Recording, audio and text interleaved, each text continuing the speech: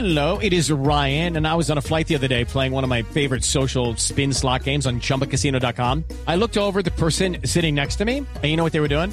They were also playing Chumba Casino. Coincidence? I think not. Everybody's loving having fun with it. Chumba Casino is home to hundreds of casino-style games that you can play for free anytime, anywhere, even at 30,000 feet. So sign up now at ChumbaCasino.com to claim your free welcome bonus. That's ChumbaCasino.com and live the Chumba life. No purchase necessary. VGW. Void where prohibited by law. See terms and conditions. 18+.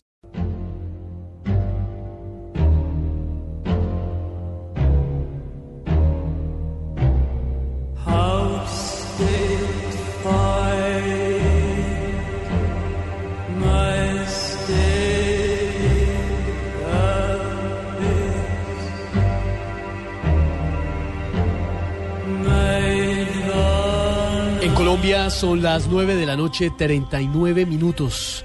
Inicia una nueva emisión de Luna Blu, periodismo de misterio en la radio colombiana.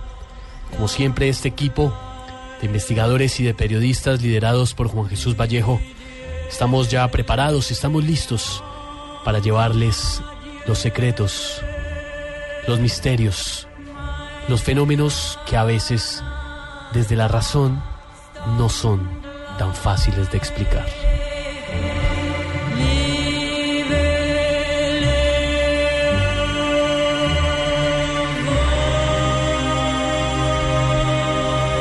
Mi nombre es Esteban Hernández y les damos la bienvenida desde Bogotá para todo el país a esta puerta del misterio que se abre hasta Medellín, hasta Cali, Barranquilla, en Cartagena, en Bucaramanga, en Armenia, en el norte del valle, en Tunja, en Neiva, en Villavicencio, en cada rincón de nuestro país a donde llega la señal de Blu Radio.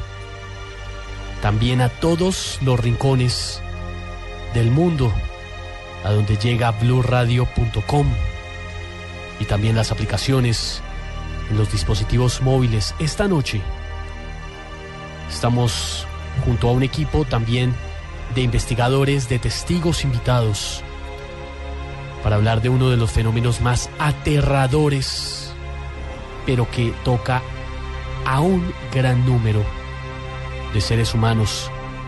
De pronto a usted, que se encuentra ya en su casa descansando, o camino a ella, a bordo de su carro, a bordo de un taxi, o que se encuentra todavía en la jornada laboral como nosotros, nos unimos, ustedes y este equipo, para hablar de un hecho que viene sucediendo desde siempre, de un hecho en el que la oscuridad se junta con unos entes que todavía no logramos entender qué son.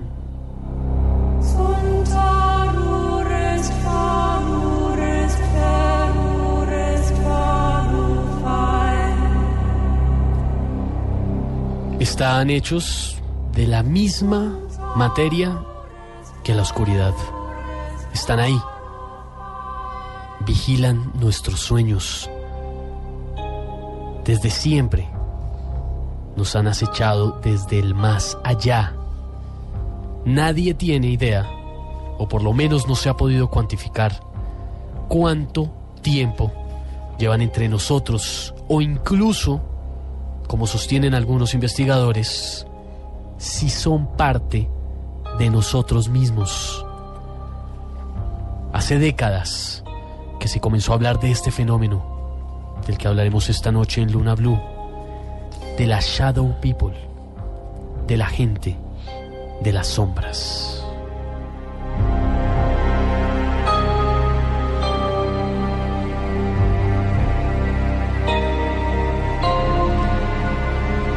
Millones de testigos en todo el mundo cuentan lo mismo, es el mismo testimonio. Gente oscura que les ha estado vigilando mientras duermen. Posiblemente muchos de los que nos escuchan en este momento han sufrido esa experiencia. Si así es, ya saben, nuestra cuenta de Twitter es @LunaBluRadio. Cuéntenos esa experiencia. También están abiertas nuestras líneas en Bogotá y en todo el país para que nos cuenten su historia. Esa experiencia la han sufrido miles o millones en el mundo sentir mientras dormimos que alguien nos observa?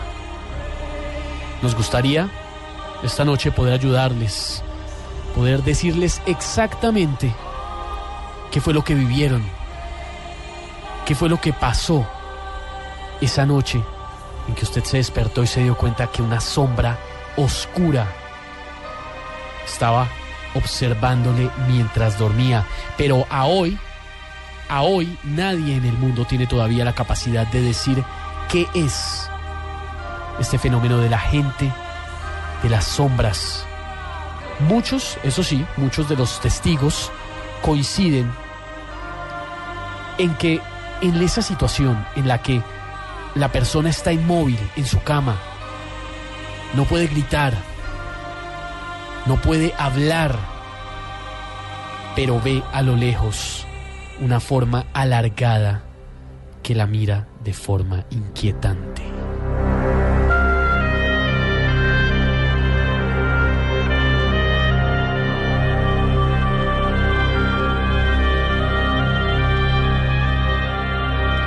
Esta noche en Luna Blu escucharemos testimonios, investigadores que se han dedicado a intentar entender este fenómeno. Como siempre, esto es periodismo de misterio, tendremos todos los puntos de vista, teorías científicas que hablan de alteraciones del sueño, como también las versiones de los investigadores que han encontrado testimonios que afirman, según ellos, que lo que sucede es algo más. Pondremos todos los hechos sobre la mesa, y en esta ocasión esos hechos sí que son bastante inquietantes. Sobre todo, porque muchos, estamos seguros, muchos han vivido esta experiencia. Muchos al dormir han sentido que los observan. En un día como hoy en Luna Blu, en una noche como esta, lo único que podemos desearles es que se unan, nos acompañen, intentemos entender este fenómeno juntos y que al final puedan conciliar un plácido y tranquilo sueño.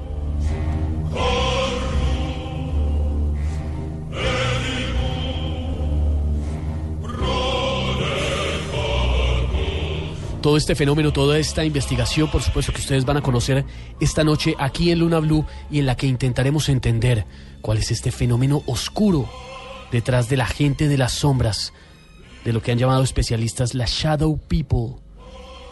Todo este viaje que nos va a llevar además hasta Medellín y otros puntos del país y de otros países incluso. Todo este viaje lo haremos como siempre con la dirección y con la guía de nuestro director Juan Jesús Vallejo. Buenas noches, Esteban, y buenas noches a todos los blunáticos. Pues el tema de hoy es mucho más que inquietante. Yo la verdad que cuando enfocamos todos los programas que hacemos aquí, programas de misterio, de periodismo de misterio, bueno, pues ponemos encima de la mesa toda una serie de hechos, incluso pues una serie incluso de posibles teorías sobre qué está sucediendo ahí. Y hoy vamos a intentar lo mismo. Pero yo es que el programa de hoy, más que de misterio, lo llamo de investigación pura y dura. Y es que sepamos qué es la gente de la sombra, qué es la Shadow People. Yo creo que es de los misterios más raros, extraños, escurridizos que he investigado en toda mi vida. O sea, porque hay un montón de testimonios, millones. Pero pruebas que se puedan como palpar para sacar de ahí cosas claras, porque hay incluso investigaciones en universidades sobre si son trastornos del sueño, y son trastornos del sueño los que provocan ese tipo de ensoñaciones. Pero es que no son ensoñaciones, es que la gente, y ahora veremos testimonios, está con los ojos abiertos viéndolas, incluso aparecen otras personas en escena y están ahí, siempre relacionadas con el sueño. Las teorías van sobre qué son, son prácticamente inabarcables, ¿no? Hay, por ejemplo, un obispo, el obispo James Young de Louisville, de Kentucky, que para él dice que son figuras demoníacas y tienen que ver con los demonios porque nos quitan las energías. Hay otras personas que dicen que tienen que ver con la figura muy musulmana, muy dentro del mundo árabe, que se conoce como los jinns, que jinns hay buenos y malos, pero son entes que entran de una realidad a otra.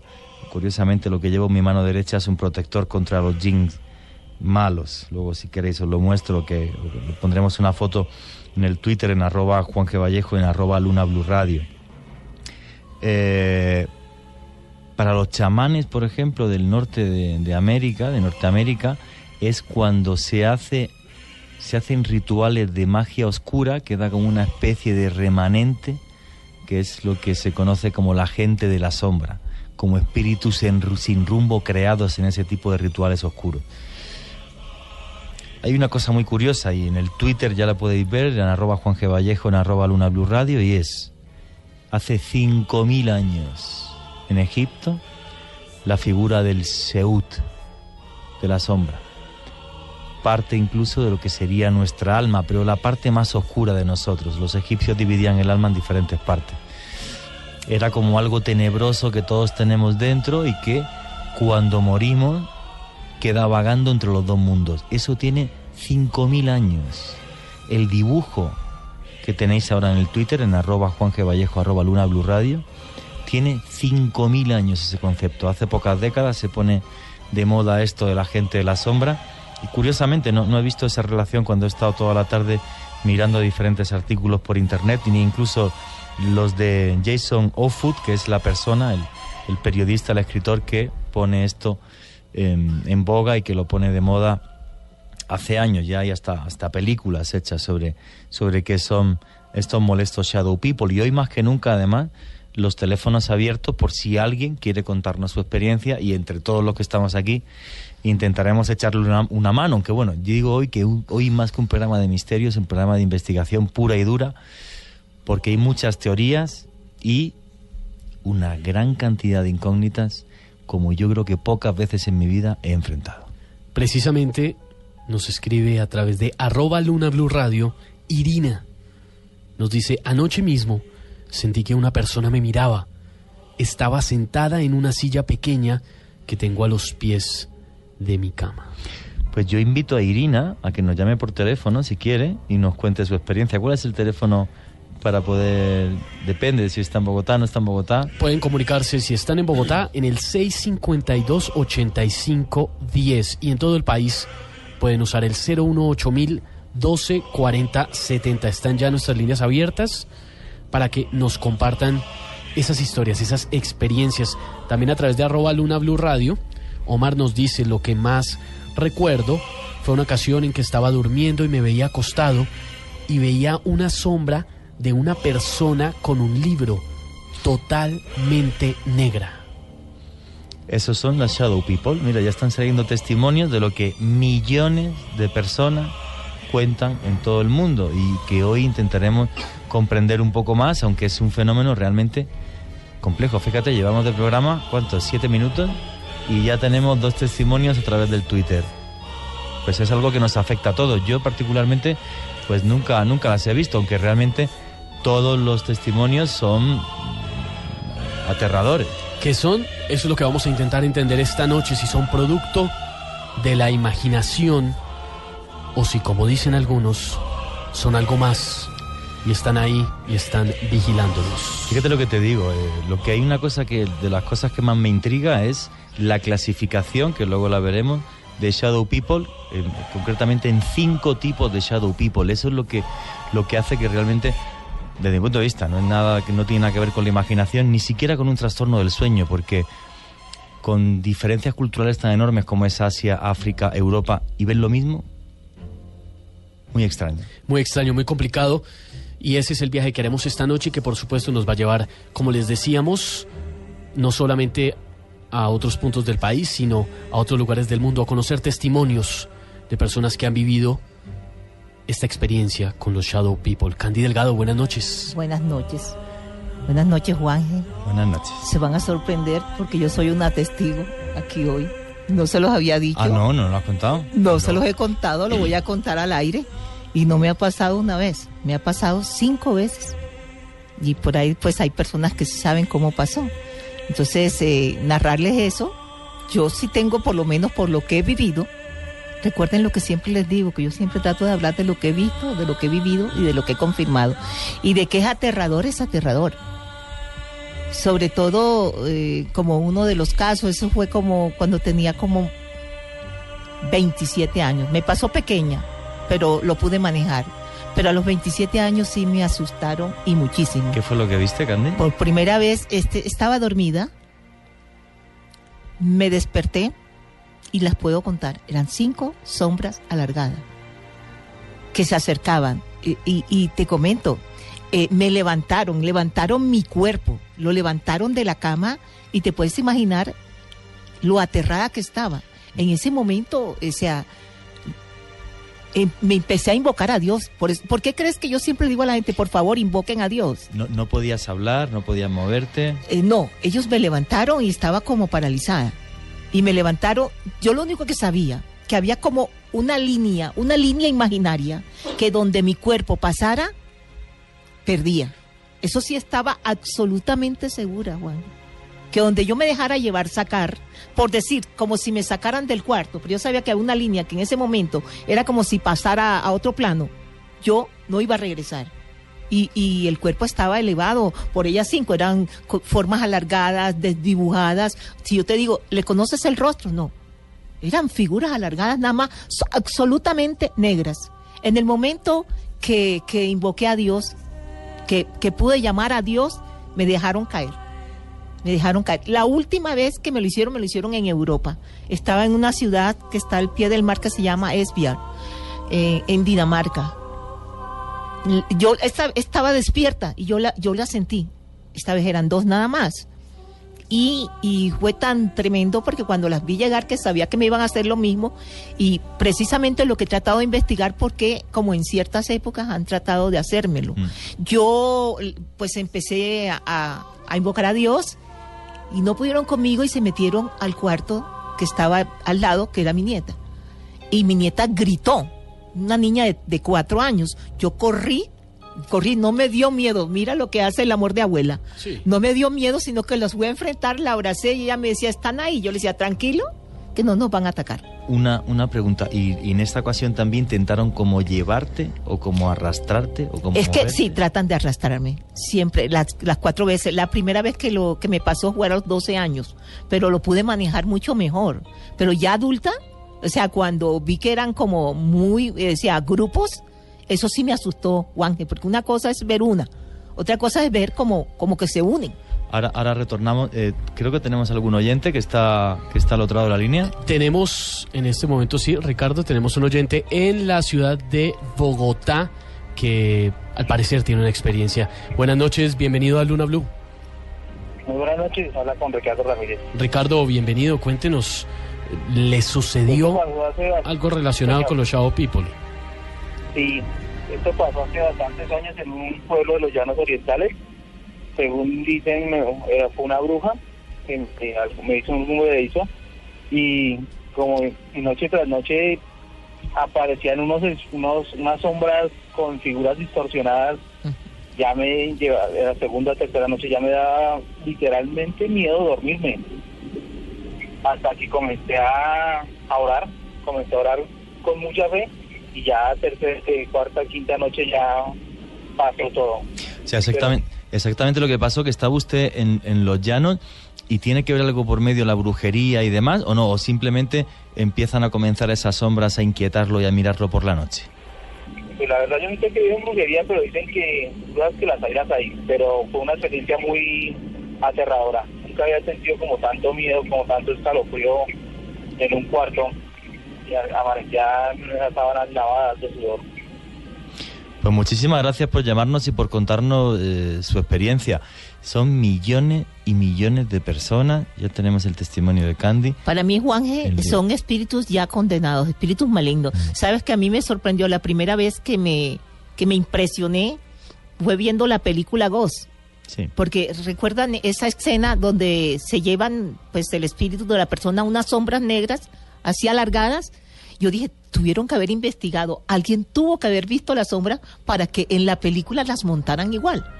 Sí, ahora, luego o sea, entraremos más dentro de esto porque incluso hay 5 tipos de sombras, hay una tipología de 5 tipos y vamos a escuchar diferentes testimonios, aparte de que la gente siga llamando y daremos diferentes teorías. Una, bueno, tú la que has dicho es la misma que dice el obispo de Louisville, ¿no? Sí, para mí eso que es. son seres demoníacos. Hay otras teorías, por ejemplo, que lo relacionan más con los jinn o yenún, que son seres que entran y salen de una a otra dimensión, y los hay malos y los hay buenos. Porque hay una de las 5 tipologías, por ejemplo, que es buena, curiosamente. Lo normal, el 99%, las experiencias son como la que comentas tú, aterradoras, terroríficas. Hay gente, por ejemplo, que luego veremos testimonios, que está tumbada y dice que siente como le succionan la energía. Por eso se estaba preguntando si intentaban arrastrarte o moverte, como llevarte, como llevarse parte de ti, o sea, como succionar esa parte de energía. Acá precisamente tengo uno de esos testimonios. Ricardo nos dice, me ha pasado 2 veces, es como una sombra que se hace encima y te posee de alguna forma, no te deja respirar, y si tratas de moverte o de poner oposición, es más fuerte el ahogamiento. Esa es otra de las tipologías, y es gente que ve la sombra y dice que enseguida siente una presión en el pecho y no puede respirar, y eso es lo que les aterra. Bueno, pero hay que a veces pasa que es que el espíritu está afuera y ya sí puede ver los otros espíritus, y es que en el otro plano uno puede ver esos buenos que vemos, que generalmente lo asociamos a blancos, y las oscuras, que son los condenados o los malignos, o como le quieran llamar. De eso estamos hablando esta noche en Luna Blu, de la gente de las sombras. Esto no es simplemente historias de personas, esto es un fenómeno que científicos han intentado analizar y que ha tomado especial connotación en las últimas décadas, porque son miles y miles de casos en todo el mundo. Acá vamos a conocer varios esta noche. En muy pocos minutos vamos a hacer la pausa para voces y sonidos, para la información, pero en minutos nos conectamos con la investigadora Mado Martínez en la ciudad de Medellín. Mado es la autora del libro Colombia Sobrenatural y ha investigado muy a fondo este tema de la gente de las sombras. Cuéntenos su experiencia. La cuenta en Twitter es @Luna Blu Radio, para que usted nos diga qué fue eso que vivió con la gente de las sombras. ¿Cuál fue esa ocasión en que atemorizado o atemorizada sintió mientras dormía que alguien le estaba observando? 10 de la noche, 1 minuto. En un momento vamos a volver con más de estos testimonios, con investigadores que nos van a ofrecer su punto de vista, e intentaremos entender al final, ustedes y nosotros, cuál es el fenómeno oscuro que hay detrás de la gente de las sombras. Luna Blu, un espacio de fenómenos extranormales en la radio de Colombia. Luna Blu, por Blu Radio, la nueva alternativa.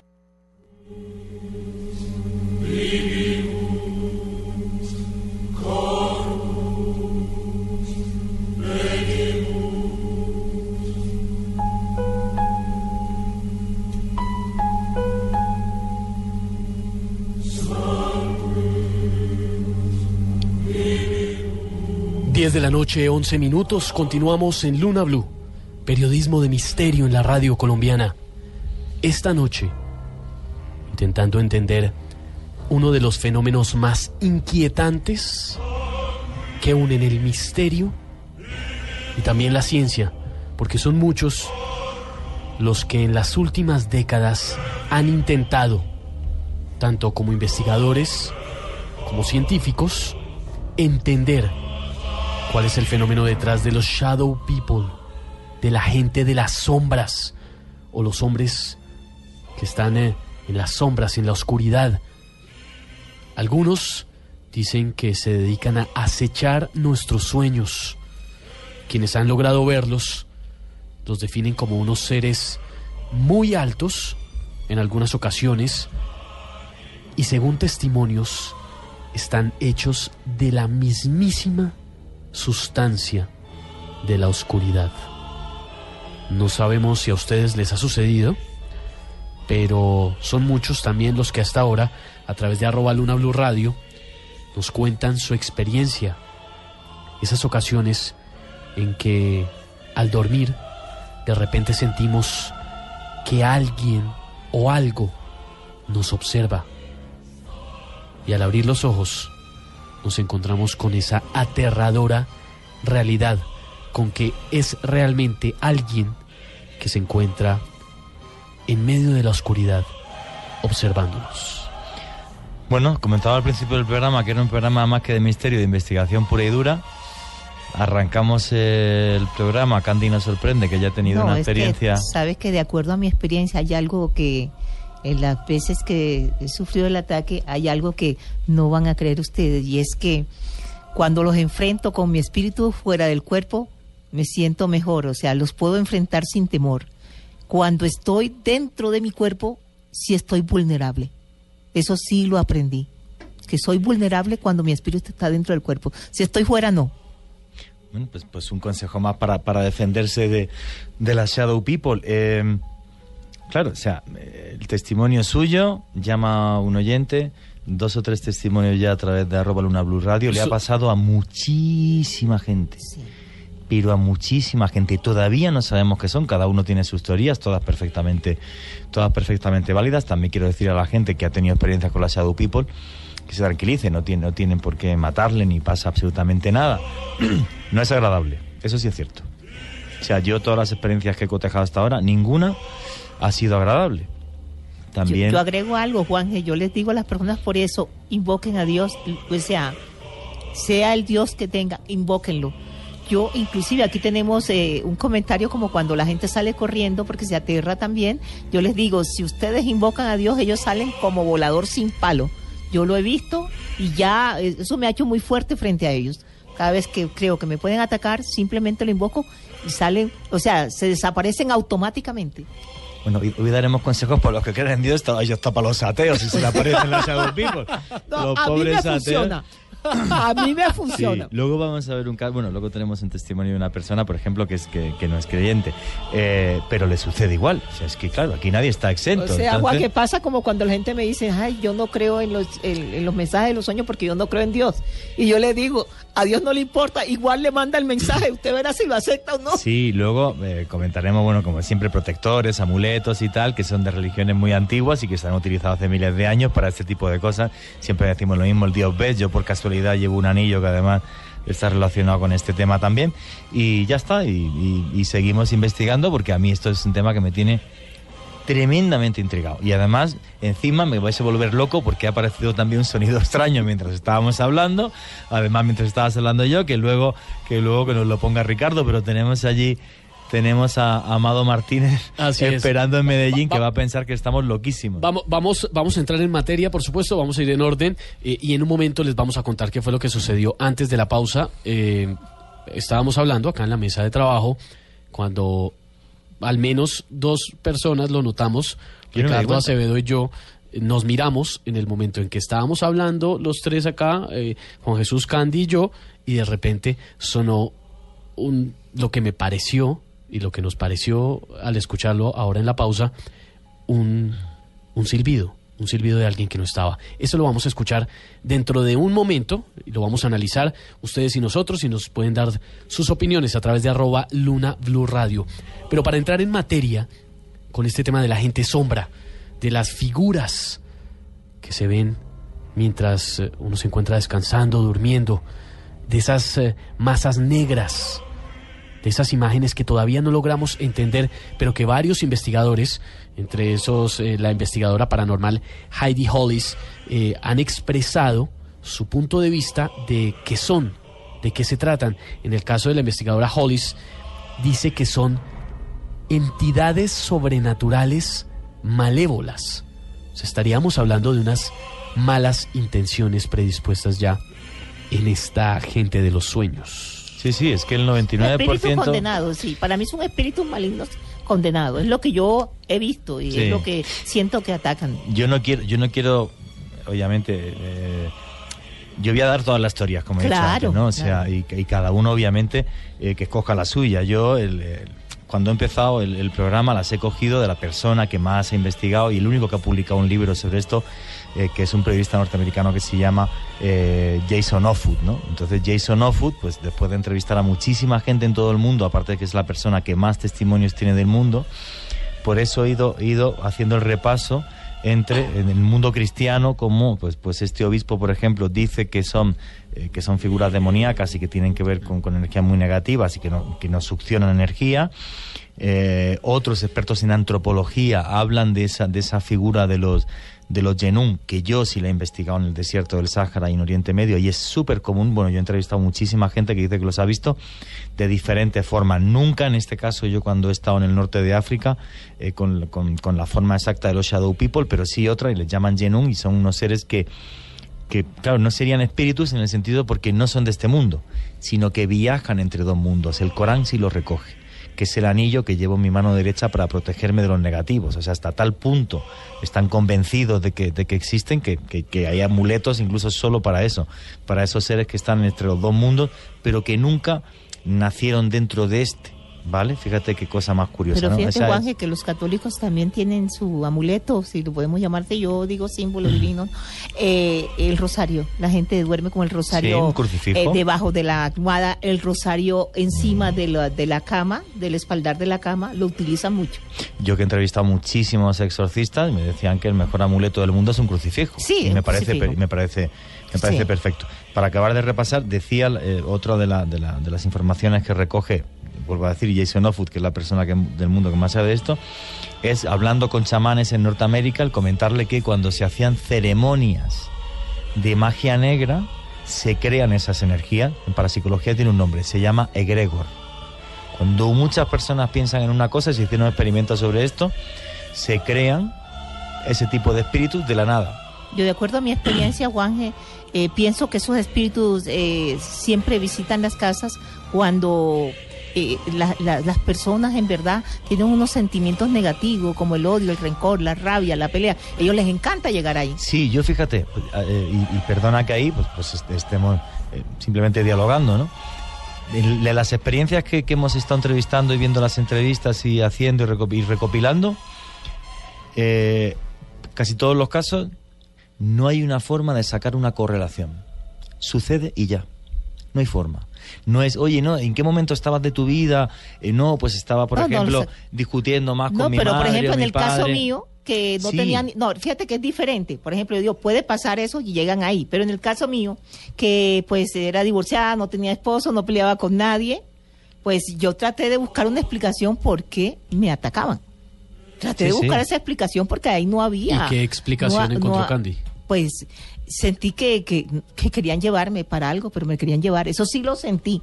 Por eso me aterré y por eso comencé a pedirle ayuda a Dios, que me salvara, porque te digo, yo sabía que tenía que pasar una línea y como pasara mi cuerpo por ahí, pues yo sabía que me perdía. Los testimonios en todo el mundo son una cantidad y precisamente Mado Martínez se tomó el trabajo de analizar varios de ellos y empezar a investigar más sobre este fenómeno de los hombres de la oscuridad, las Shadow People, la gente sombra. Mado se encuentra en Colombia de visita, está en la ciudad de Medellín y muy amablemente se une a esta Luna Blu de nuevo. Mado, buenas noches, bienvenida. Buenas noches, Esteban, ¿qué tal? Nosotros encantados de tenerte, sobre todo para entender este tema tan polémico, pero del que además Mado ha investigado y ha hecho varios artículos. Pues sí, hace mucho tiempo que investigué este tema y no solamente pues hablé con Jason Offutt, que como muy bien dice Juan, es uno de los mayores expertos del mundo de esta materia, sino que entrevisté a muchísimas personas que habían tenido un encuentro con estos aterradores y estremecedores seres de las sombras. Y bueno, a eso vamos esta noche, a escuchar a esos testimonios que os he traído y que espero que nos iluminen un poco y hagamos todos juntos un trabajo de intentar averiguar qué pueden ser y que los oyentes que nos estén escuchando pues que se pongan en contacto con nosotros y nos cuenten su experiencia. Bueno, Mado Martínez, autora de Colombia Sobrenatural, el 5º libro más vendido ahora mismo en este país, colaboradora nuestra ya, esta es su casa, aparte de que es más que una amiga, una hermana mía. Debería considerar quedarse en Colombia. Yo la estoy tentando un día sí, otro no, y el de en medio también. Entonces, por ahora creo que no la voy a convencer, pero dentro de unos meses lo mismo nos da una sorpresa y se viene para acá. Mado, hay un testimonio que usted nos proporcionó y que tenemos aquí, que es el de Isabel. ¿De qué se trata? Pues Isabel tuvo un encuentro con uno de estos hombres de las sombras, además correspondiente a una tipología muy bien definida dentro de los tipos de hombres de las sombras que hay, que los clasificó Jason Allfood, concretamente llamado hombres del sombrero o señores del sombrero, que son unos hombres de las sombras que al parecer pues portan un sombrero de fieltro generalmente y que se aparecen generalmente para espiar el sueño de forma muy frecuente de las personas, y cuando uno se despierta y los ve en mitad de la noche, pues se siente absolutamente aterrorizado, porque la palabra no es otra, y cuando Isabel nos cuente su testimonio vamos a entender por qué. Vamos a escuchar entonces el testimonio de Isabel, uno más de los que escucharemos esta noche, sobre la gente que ha vivido esas experiencias aterradoras con la gente de las sombras. Eso era una noche que me desperté así pensando de que estaba soñando, pero me di cuenta de que en la puerta había una figura negra con un sombrero negro y estuve toda la noche sin pegar ojo. Desde entonces he pasado más de un año sin abrir la puerta para dormir, y ahora la dejo abierta, pero me da muchísimo miedo mirar a la puerta. Aunque esté abierta, sé que puedo mirar y me puede aparecer otra vez. Entonces intento no mirar a la puerta, aunque esté abierta, y cuando voy a dormir pues entonces ya la cierro. Ahí es más o menos lo que me pasó. Esta es una situación, Mado, que puede causarle un trauma severo a una persona, al punto, como el caso de Isabel, de adoptar ciertas conductas por miedo a volver a tener un encuentro de estos con la Shadow People, la gente de las sombras. Pues sí, Isabel quedó absolutamente traumatizada por esa visión que tuvo esa noche y nunca jamás volvió a dormir con la puerta abierta. Yo he hablado muchísimas ocasiones de este tema y es que le produce auténtico pánico, terror, ¿no? Y recuerdo también un chico llamado Fernando, de mi pueblo, que me contó que una noche pues ese hombre fue mujer de las sombras y que lo que él vio fue en mitad de la noche despertó y vio a una señora observándole, una señora anciana, a través de la puerta. Lo más curioso es que él, al contrario que Isabel, siempre dormía con la puerta cerrada. Y en la puerta esa noche estaba abierta. ¿Quién la había abierto? Pero yo creo, Mado, yo nunca había escuchado ningún testimonio de mujer de la sombra, y igual de aterradora que la figura masculina. Claro, es que una sombra es una sombra. Nadie ha dicho que tenga sexo. Los conocemos como hombres de las sombras en castellano, pero en inglés son shadow people, ¿no? Gente de la sombra. Claro. Sí, yo los pocos testimonios que yo la verdad había recopilado hasta hoy, siempre había preguntado y por lo menos me comentaban que les parecían figuras masculinas, pero efectivamente, como tú muy bien dices, las sombras no tienen sexo. Es impresionante lo que estamos escuchando, porque además, bueno, primero yo lo viví en una ocasión hace unos meses y lo compartí en sí, aquí lo compartimos. Lo compartí. Claro. Yo lo sabía, pero cuéntamelo todo, por favor. Lo compartí. Cuéntamelo todo. Hace un tiempo yo vivo solo y salí una noche después de una emisión de Luna Blu a mi apartamento. Generalmente llego, rezo, hago unas oraciones, enciendo una vela, me preparo antes de dormir y soy muy creyente. Ese día estaba muy cansado, no hice ninguna de las oraciones, simplemente me lancé a dormir. Estaba cansadísimo, me tiré derecho. Estaba todo a oscuras. Yo duermo con la puerta abierta de mi habitación porque no le veo necesidad de cerrarla, o por lo menos hasta ese día no le veía necesidad. Y mientras intentaba conciliar el sueño, hay un momento en que abro los ojos y veo en toda la puerta, dentro de la habitación, esa sombra, de pie, una sombra oscura que estaba ahí observándome.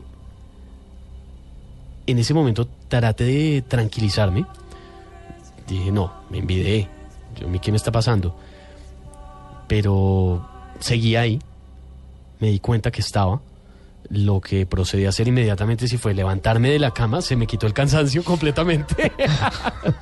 Me levanté de la cama, encendí la luz, encendí una vela y me dediqué a orar antes de acostarme. Sí, esa experiencia no las contó. Una pregunta.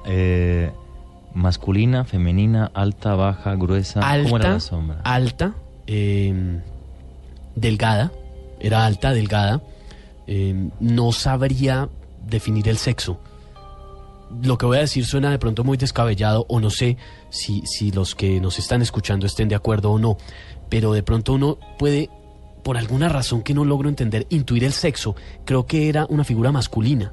Sí, no nos sé, dijiste que era una figura masculina. no sé por qué. Creo que era masculina. Uno siente. Eso les digo siempre. Cuando un espíritu está enfrente, uno inclusive, si es familiar, sabe quién es. Así no tenga el rostro o la cara, uno sabe que es el abuelo, el papá, uno sabe. Y es muy curioso porque en varias ocasiones, y pues lo hemos comentado, yo he escuchado ruidos o he vivido cosas, pues como vivo solo, y sobre todo desde que hacemos este programa pasa más, pero no siento intranquilidad.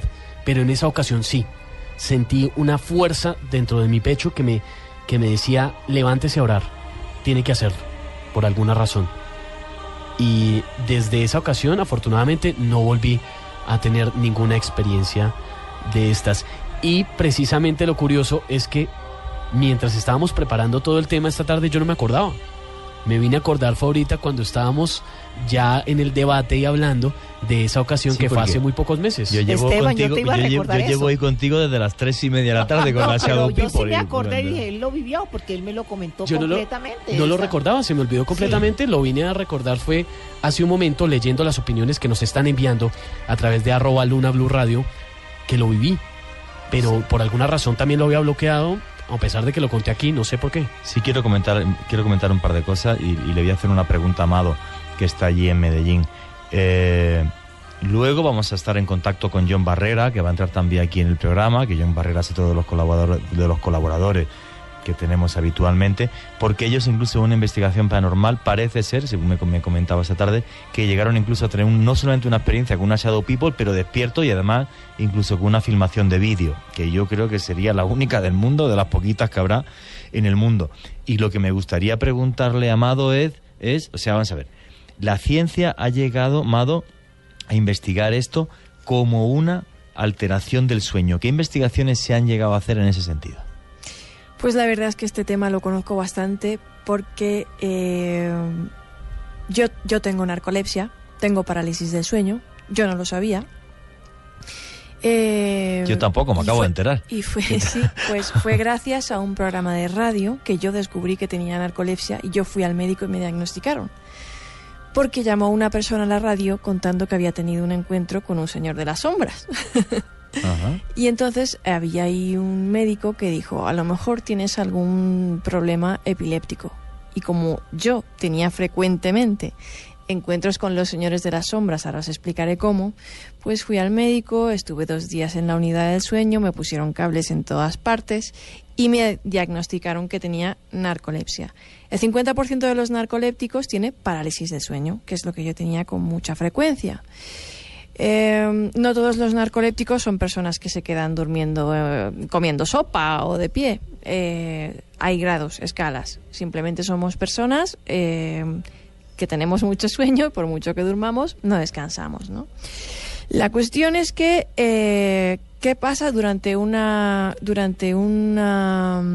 parálisis del sueño? Que se suele dar, como su propio nombre indica, cuando estás durmiendo. Pues que se tienen alucinaciones. se tienen sensaciones de presencias amenazantes, malévolas, de presencias que intentan poseerte, que te chupan la energía, los conocidos visitantes de dormitorio, que te dan terror, o incluso que sombras que te oprimen el pecho. Se conoce en neurología como el abrazo de la bruja, y otra serie de alucinaciones, ¿no? Lo digo porque siempre es conveniente descartar.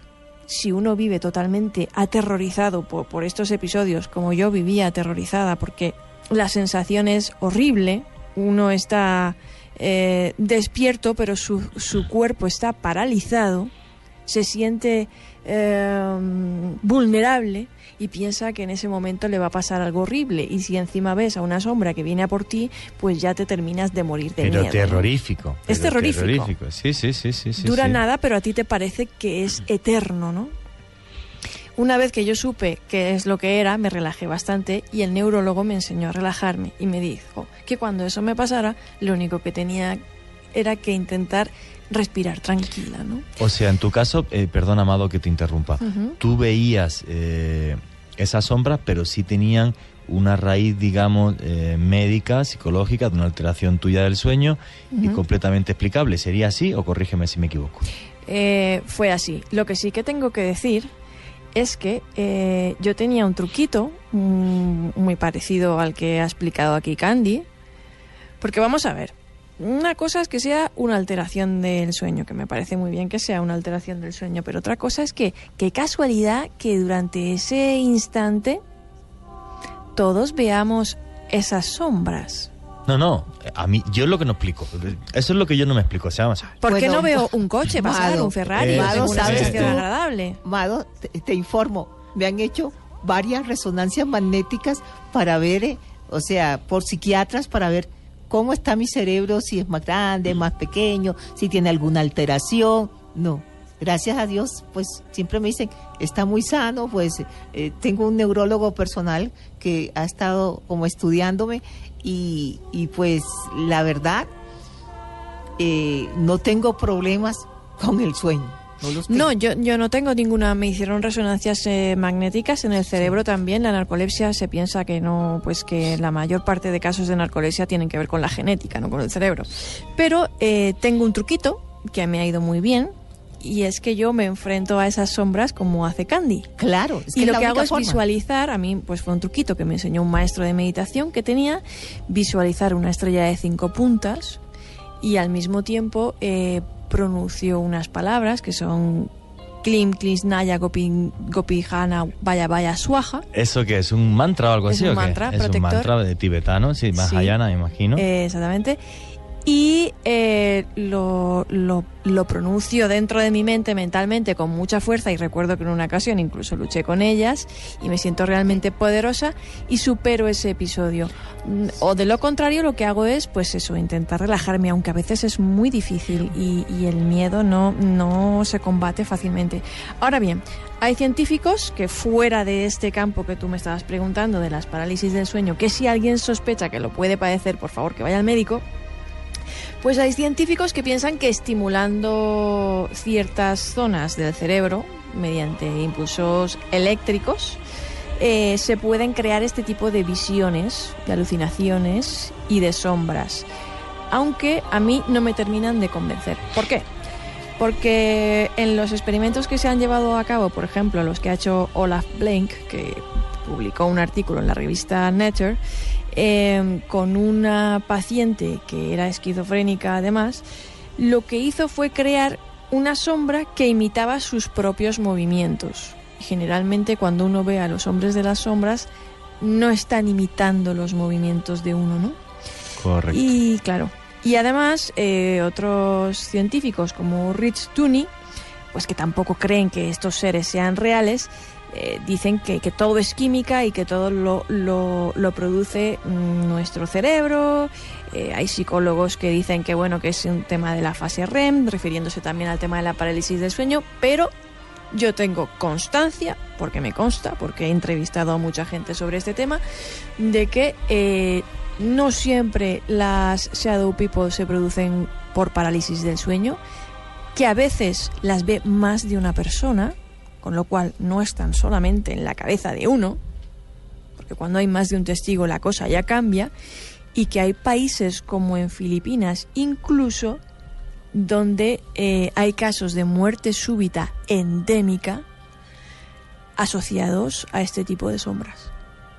A los Shadow People, sí. Además, tengo delante el artículo que tú publicaste hace un tiempo, también documentado como todos los que tú haces o tus libros. Y efectivamente, he estado leyendo ahora mismo el artículo publicado en la revista Nature, y estoy completamente de acuerdo contigo, en el sentido de que, vamos a ver, si tenemos una alteración del sueño porque tenemos un problema exactamente con esta zona del cerebro que se llama intersección tempoparietal, pues ¿por qué no uno ve caballos, otro coches, uno estrellas? Y sí, uno porque todo el nubes, mundo tiene... O sea, todo el mundo, vamos a ver, exactamente, en todo el mundo, esos seres de negro, y a todo el mundo le provocan un pánico tremendo. Todo el mundo coincide, al 99%, en que es completamente negativo y además no se mueven. Siempre son sombras que por lo menos evocan una figura al menos humana o humanoide. Hay, Juan Jesús, a esta hora una oyente, Miriam, que nos quiere contar un testimonio que le ocurrió precisamente en las noches al pie de su cama. Miriam, buenas noches, bienvenida a Luna Blu. Buenas noches a todos. ¿Qué fue lo que le sucedió? Bueno, mira, eso fue hace muchos años. Mi hija tiene 21 años. En ese momento tenía 3 o 4 años. Hemos vivido una serie de experiencias a raíz de su nacimiento, muy, pues, un poco aterradoras, pero quizá la más aterradora fue esta, y dormía conmigo precisamente por esa serie de experiencias vividas con anterioridad. Una noche yo estaba ya dormida y me despertó el quejido de ella. Se quejaba, entonces al abrir los ojos, a los pies de la cama del lado de ella, vi una figura, pero no era una figura de forma humana, sino era como una figura cuadrada, con cabeza cuadrada, cuerpo cuadrado, y yo veía pues la sombra, pero curiosamente alcanzaba a ver de su pecho como el brillito con la poca luz que entraba. Yo tenía cortinas muy delgadas, como si uno viera, por decirte, el brillo del mármol o del carbón, porque eso era absolutamente negro. Uh-huh. Pero de la cabeza cuadrada habían 2 bolas de luz rojas. Hazte cuenta cuando uno prende un radio que se prende la lucecita, eran de ese color. Entonces no alcancé a asustarme porque algo entró en mí, no sé explicarles, sentí que algo entró en mí. Eso que entró en mí, que yo asumo era un ángel, hizo que me quedara mirando esa cosa fijamente, con una fuerza que mis ojos, yo sentía que mis ojos se me iban a desorbitar, porque mis ojos se agrandaban y miraba eso con una fuerza impresionante. La fuerza de mi mirada hizo que esa cosa la empujara hacia atrás. Al empujarla hacia atrás, oí el sonido de ese desplazamiento, algo así como... Y al empujarla hacia la puerta, desapareció. Lo que haya entrado en mí salió, y yo sí empecé a sentir un pánico terrible. Prendí la luz y mira, fue tal el pánico que duré sentada en la cama toda la noche sin dormir, porque fue una cosa para mí aterradora. Obviamente mi hija ya dejó de quejarse tan pronto eso se fue o desapareció. Eso, digamos, fue la experiencia más aterradora.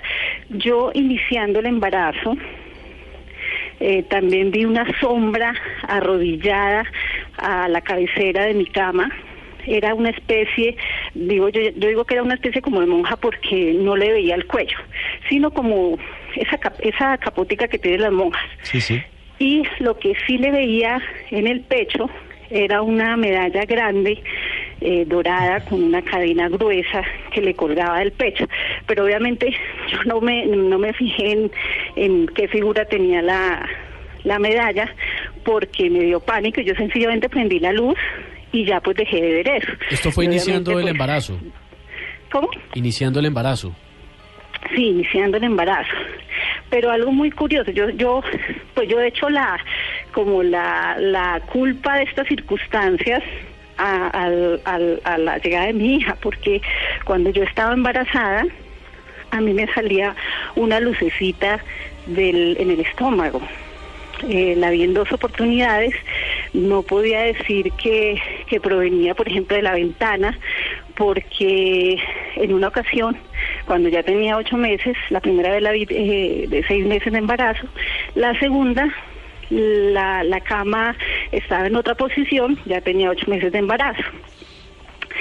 Alguna vez consulté porque me inquietaba todo lo que le estaba pasando. En el camino, claro, este señor Chávez, que ustedes consultan tanto, y él me dijo que esa lucecita que me salía del estómago podía ser una canopla. En ese momento lo entendí canopla, pero sí.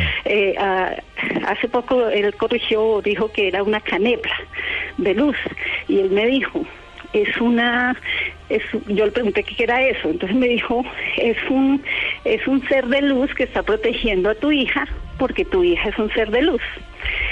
Yo pues me quedé con eso. Yo curiosamente esto yo no lo comentaba hasta que se lo comenté a mi hija cuando ella ya tenía como 11, 12 años. Sí, sí. A partir de ahí sí empecé pues a comentarlo, pero curiosamente antes de eso yo no se lo contaba a nadie.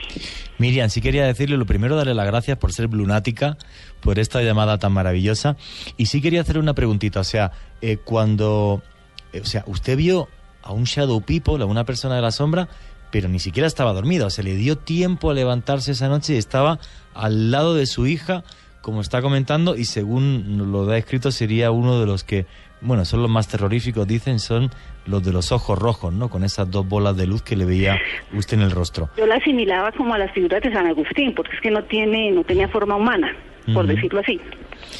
Miriam, muchísimas gracias, es usted muy amable, muchísimas gracias por ser blunática, es usted una mujer muy valiente, y ante las sombras lo mejor es enfrentarse cada uno de la forma que su fe o sus creencias pues le empujen, pero está claro que la fe y que la creencia de cada uno, pues en mi caso yo no soy cristiano, mis amuletos no sé si funcionan o no, pero a mí me dan paz, y mira, pues me parece maravilloso. Qué testimonio más espectacular el de Miriam, ¿eh? Impresionante, Juan Jesús, porque son muchos los testimonios que nos están llegando en este momento de personas que han vivido o que hemos vivido experiencias similares a esta. Y sobre todo, yo que soy de las personas que pone todo encima de la mesa, pero lo que no me puedo creer es, ¿esto es una alteración del sueño? No, para mí no, en absoluto.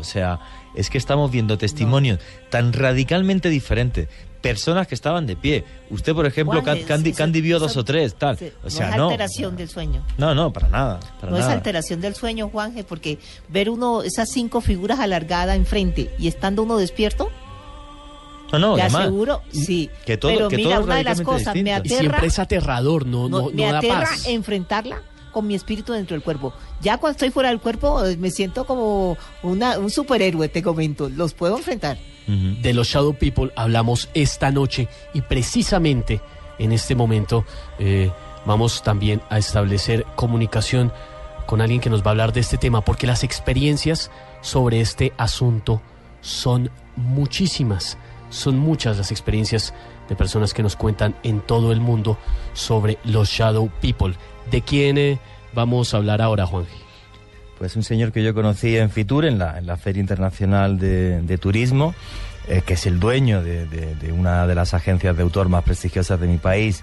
La gente lo puede ver en sociedadhistórica.com. Es Tito Vivas, y aparte de que dentro de unas semanas contaremos con él, porque quiero que nos cuente con todo detalle todo el tema del arca de la alianza en Etiopía y la búsqueda del arca allí y su posible ubicación allí, algunos misterios más de ese país.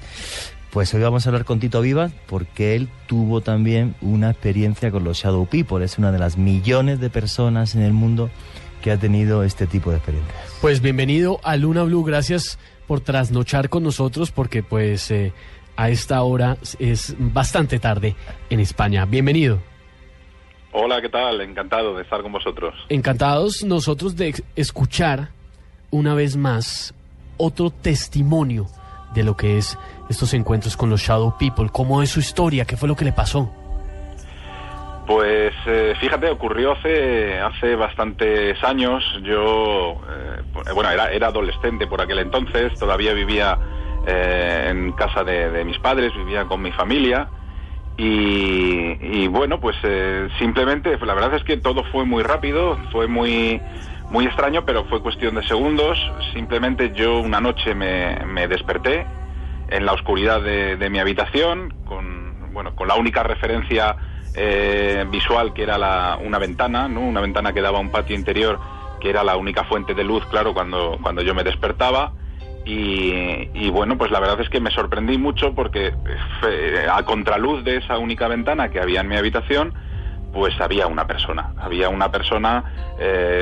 una sombra completamente oscura que yo no llegué a distinguir, simplemente era una figura.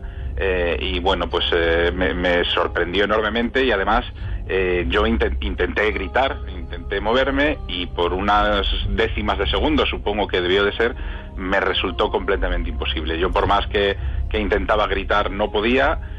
Aquella figura estaba allí parada, inmóvil, hasta que de buenas a primeras el grito por fin me consiguió salir. Conseguí gritar y claro, pues mis familiares acudieron al grito que yo di. Y bueno, lo cierto es que la primera persona que acudió y que llegó hasta mi dormitorio por aquel entonces fue mi madre. Y sí es cierto que ella, pues salió corriendo de su dormitorio, dio la luz del pasillo que unía todas nuestras habitaciones y al entrar en mi habitación ni siquiera dio mi luz, no encendió la luz de mi habitación, simplemente me preguntó qué ocurre, y yo seguía viendo esa figura detrás de ella, ¿no? Entonces, claro... Seguías viéndola, o sea, porque hay una cosa muy importante en lo que nos estás contando, Tito, y es, normalmente, primero esta experiencia la han tenido millones y millones de personas con diferentes matices, pero siempre los psicólogos hablan de que es un posible trastorno del sueño, en el sentido de que la persona está en un estado de duermevela y puede tener ese tipo, digamos, de ensoñaciones lúcidas. Pero en tu caso dices que es que estabas despierto hablando con tu madre. ¿Estabas de pie o estabas sentado? Yo estaba tumbado. ¿Tú estabas tumbado? En la cama. Y sí es cierto que fue una cuestión, ya digo, de segundos. Ella entra y me pregunta qué ocurre. Y es más, yo le respondo, hay alguien detrás de ti. Porque sigo viendo a alguien detrás de ella. Y ella, sin encender la luz de la habitación ni nada por el estilo, sale corriendo pues a buscar a mi hermano, a buscar a mi padre, a buscar más gente. Y en ese momento, al salir de la habitación, ella ya enciende la luz y efectivamente allí no hay nadie. Pero ya digo, es una cuestión de segundos. Y sí es cierto que yo durante mucho tiempo, esto ha sido un tema casi pues te voy a decir que de broma, ¿no? A lo largo de los años en mi familia, nosotros en mi familia se conoce como el hombre de negro, porque yo decía, hay un hombre de negro, o sea, hay un hombre vestido de negro detrás de ti, y de hecho a mí me han vacilado mucho en mi familia directamente con el tema del hombre de negro y me han llamado miedica. Yo nunca he sabido a qué achacarlo, ni con qué relacionarnos. Tampoco soy una persona que me prodigue en creencias no sobrenaturales ni nada por el estilo, suelo ser bastante racional, pero sí es cierto que a mí me quedan dos cosas muy claras de aquella noche, que había una sombra de una figura y que a mí me costó reaccionar. Y sí es cierto que luego, como tú bien dices, yo sí he leído y he escuchado pues a determinados especialistas que dicen que es una etapa del sueño en la cual uno no debería despertarse y sin embargo se despierta, y tiene esas dos condiciones tan extrañas, ¿no? El ver una figura a los pies de la cama y el no poder moverte y reaccionar. Pero sí es cierto que, ya digo, en mi caso yo pude gritar, acudió mi madre, me preguntó qué ocurre, respondí, hay una persona, hay un hombre de negro detrás de ti. Pero finalmente, Tito, ella no logra ver la figura, la sombra. No, ella no. Ella también he de decir que en cuanto yo le dije hay un hombre de negro detrás de ti, salió corriendo. ¿Y cómo era esa figura, Tito? ¿Cómo la podríamos describir? ¿Qué forma tenía? ¿Era alto, bajo? Era una figura alta. Sí es cierto que era una figura alta. También es que desde mi perspectiva, tumbado en la cama, pues claro, la aprecias como en contrapicado, pero sí es cierto que yo percibía la sombra se ven perfectamente los hombros y una cabeza, pues no es que diese brazos, es como si tuviera los brazos pegados al cuerpo, pero simplemente tú percibes que hay una sombra y una cabeza, ¿no? Una figura con una cabeza. He leído en otras ocasiones que se aparece como con un sombrero y demás. En mi caso no, en mi caso yo recuerdo perfectamente que era pues una figura como si fuera un hombre alto, no muy corpulento ni delgado, una persona de complexión normal, pero alta, y simplemente la cabeza. Y en esa cuestión de segundos pues desapareció y no volví a ver nada más. Sí, ¿tú notabas como que te estaba observando, Tito? Pues en ningún momento yo fui capaz de discernir ni rasgos ni siquiera detalles en ropaje, simplemente era una sombra contraluz. Entonces sí te puedo decir que no estaba de perfil, porque yo le veía perfectamente los hombros, entonces o estaba de frente o estaba de espaldas, vamos. Supongo, yo siempre he supuesto que estaba de frente o que esa figura yo la percibía de frente, pero ni se movió ni nada por el estilo. Simplemente en esos segundos o en esas décimas de segundo estaba ahí inmóvil a contraluz en la ventana y fue lo que me asustó, claro. Yo la verdad que, bueno, a mí la pregunta que siempre me viene a la cabeza, si fuera un trastorno del sueño, ¿por qué millones y millones de personas ven lo mismo?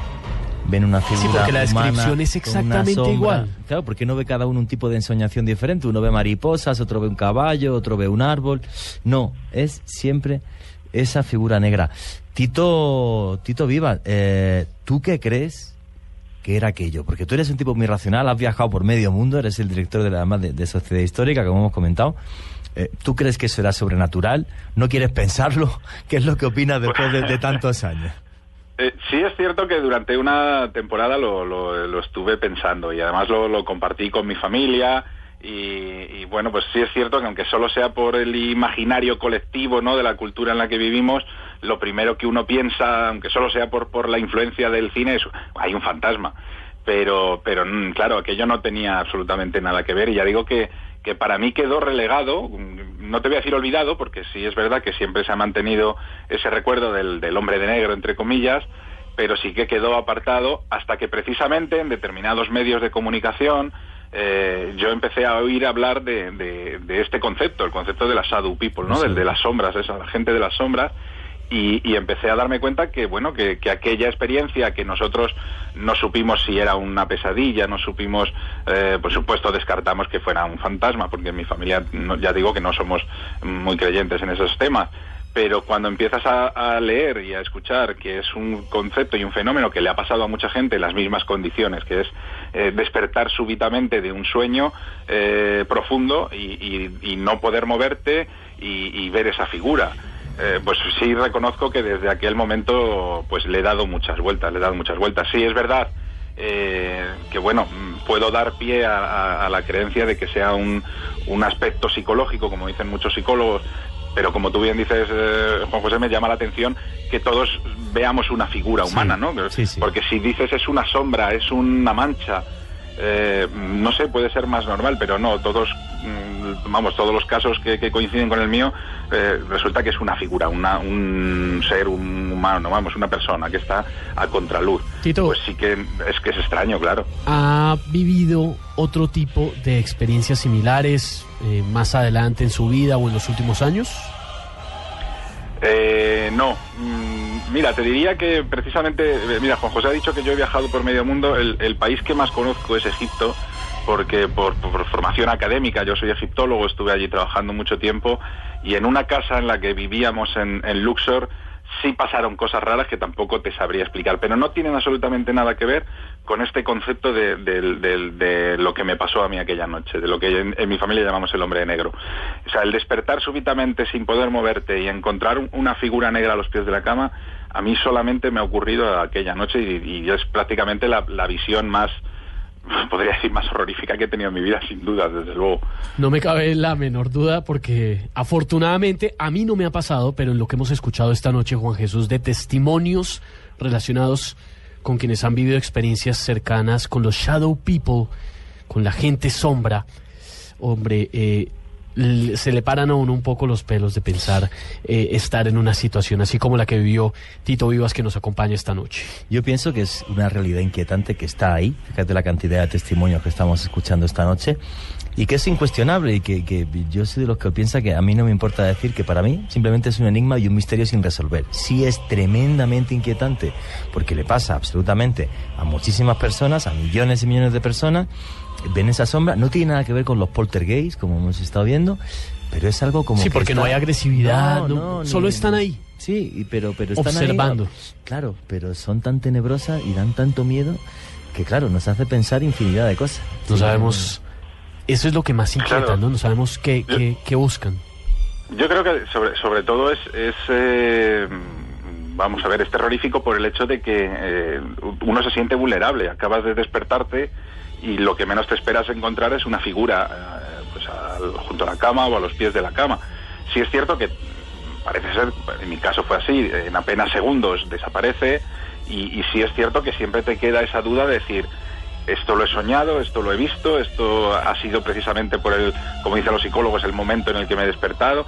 Hombre, siempre he querido pensar que si es algo sobrenatural, pues no sé, o sea, si es un tipo de entidad, que ganan, ¿no? Simplemente estando de pie junto a una cama mirándonos y desaparecer cuando nos despertamos. O sea, eso a mí me parece ilógico dentro de mi raciocinio, ¿no? O sea, si es cierto que es una entidad de algún tipo y que quiere algún tipo de información, ganaría más despertándome y preguntándome directamente. Pero yo creo que el susto sería mayor. Sí. También es verdad. Son esos incómodos mirones del más allá, ¿no? Le vamos a llamar. Sí, no sé, los han definido de tantas formas. Yo simplemente recuerdo lo que vi, ya digo que lo recordamos como el hombre de negro, nunca me ha vuelto a ocurrir, pero sí que tengo claro que aquella noche me ocurrió, eso sí lo tengo clarísimo, vamos. Bastante incómodos esos mirones. Tito Vivas, de Sociedad Histórica y sociedadhistórica.com, que es además una agencia que, entre otras cosas, Juan Jesús, como decíamos hace un momento, se dedica a ese fascinante mundo de los viajes de autor. De los viajes de autor, y que en unas semanas volveremos a llamar a Tito, pero no para hablar de los Shadow People y de su experiencia, sino por un tema que a mí me fascina, creo que también a todos los blunáticos, a todos los oyentes de Luna Blu, que es ni más ni menos que el Arca de la Alianza y su posible ubicación en Etiopía. Eso es impresionante. Tito, muchas gracias por haber hecho parte de esta Luna Blu. Gracias a vosotros y encantados de que nos adentremos en las fuentes del Nilo Azul cuando queráis, siguiendo los pasos de Pedro Páez, de James Bruce y de toda aquella gente que buscaba el Arca de la Alianza. Eso es un viaje muy interesante. Dentro de muy poquito. Muchas gracias, Tito. Un abrazo fuerte. A vosotros, un abrazo. Esto no es fácil porque este tema es duro. A mucha gente le ha sucedido una experiencia de estas. Algunos creen haberla vivido, otros no están o no estamos tan seguros de qué fue lo que vivimos, y otros dicen ya que sintieron temor a ser agredidos. Yo te voy a decir una cosa, llevo en este programa pues casi 2 meses, y en los 5 años que estuve colaborando asiduamente en Milenio 3, que teníamos hasta 600.000 oyentes, jamás he hecho un programa de radio con tantos testimonios, jamás. Y le tengo uno, Juan Jesús, para después de la pausa. Vamos a hacer una pausa para la información en Voces y Sonidos. Ya está aquí Oscar Murcia López, pero a la vuelta, primero nos queda la parte de la investigación con John Barrera, que también nos tiene algo impresionante que vamos a describir en un momento, lo vamos a describir al aire. Nos va a contar John después de la pausa, y también un testimonio muy duro, porque involucra incluso unos ataques ya que rayan el espacio físico y que estarían relacionados con la gente de las sombras. 11 de la noche, 1 minuto. Una pausa muy corta para la información de las noticias de Colombia y el mundo, y volvemos aquí en Luna Blu, periodismo de misterio en la radio colombiana. El hombre camina por un mundo repleto de misterios. En este mundo se producen acontecimientos desconcertantes. Extraños seres aparecen hace miles de años en pinturas rupestres. Sorprendente imagen muestra incluso un aparato brillante que se mueve en el cielo. Enormes ciudades subterráneas de arquitectos desconocidos como las que hay en Oriente Medio. En tierra le ordenaron que nunca dijera nada sobre lo que había visto. Un sinfín de pruebas que hacen que nuestra vida se convierta en un viaje hacia lo desconocido. La fantasmagórica de un espíritu mirando su propio canal. Blu Radio abre un espacio para la investigación de fenómenos sobrenaturales. Uno de los astronautas se acercó al cráter y dijo, ya están ahí. Para que repasemos los hechos más insólitos de la historia, para que nos adentremos en las nuevas fronteras de la ciencia.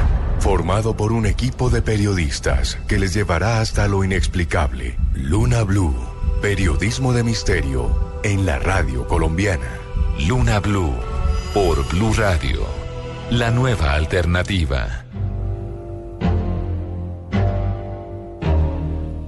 11 de la noche, 11 minutos, continuamos en Luna Blu, periodismo de misterio en la radio colombiana, y es impresionante la cantidad de personas que a esta hora nos escriben a través de @LunaBluRadio, que se comunican también con nosotros a través de nuestro correo electrónico, de nuestras líneas, contándonos que también han vivido experiencias con la gente de las sombras, con los Shadow People. Para los que se están uniendo a esta conversación, de esta investigación de esta noche, hablamos de ese fenómeno que no tiene una explicación clara, de esas extrañas presencias que observan a los seres humanos mientras dormimos, esas ocasiones en las que tal vez descansando en la habitación en medio de la oscuridad nos damos cuenta que alguien nos observa.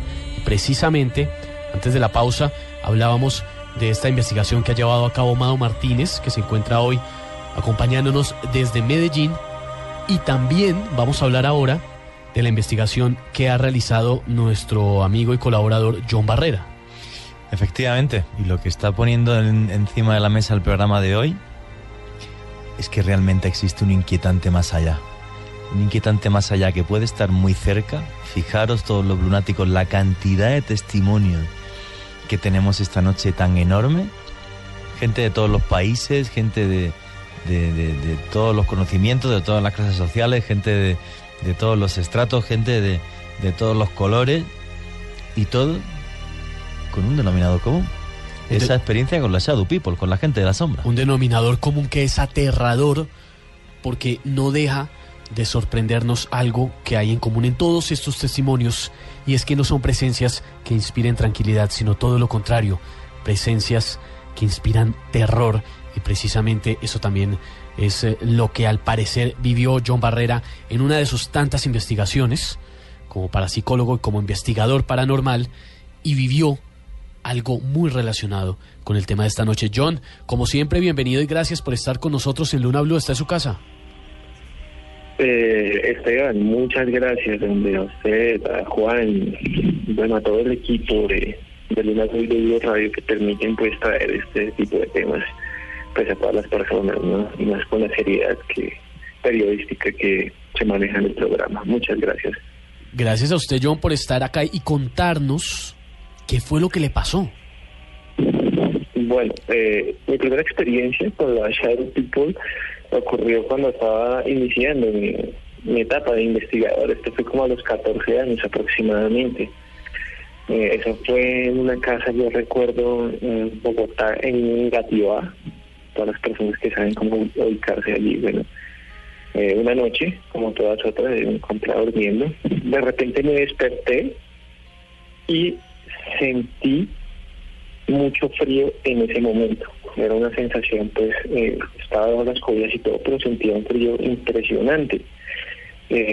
Comencé a sentir también esa sensación de que tú no estás solo en la habitación, pero yo me sentía pero con mucho miedo, no podía moverme, no podía saber qué era lo que ocurría.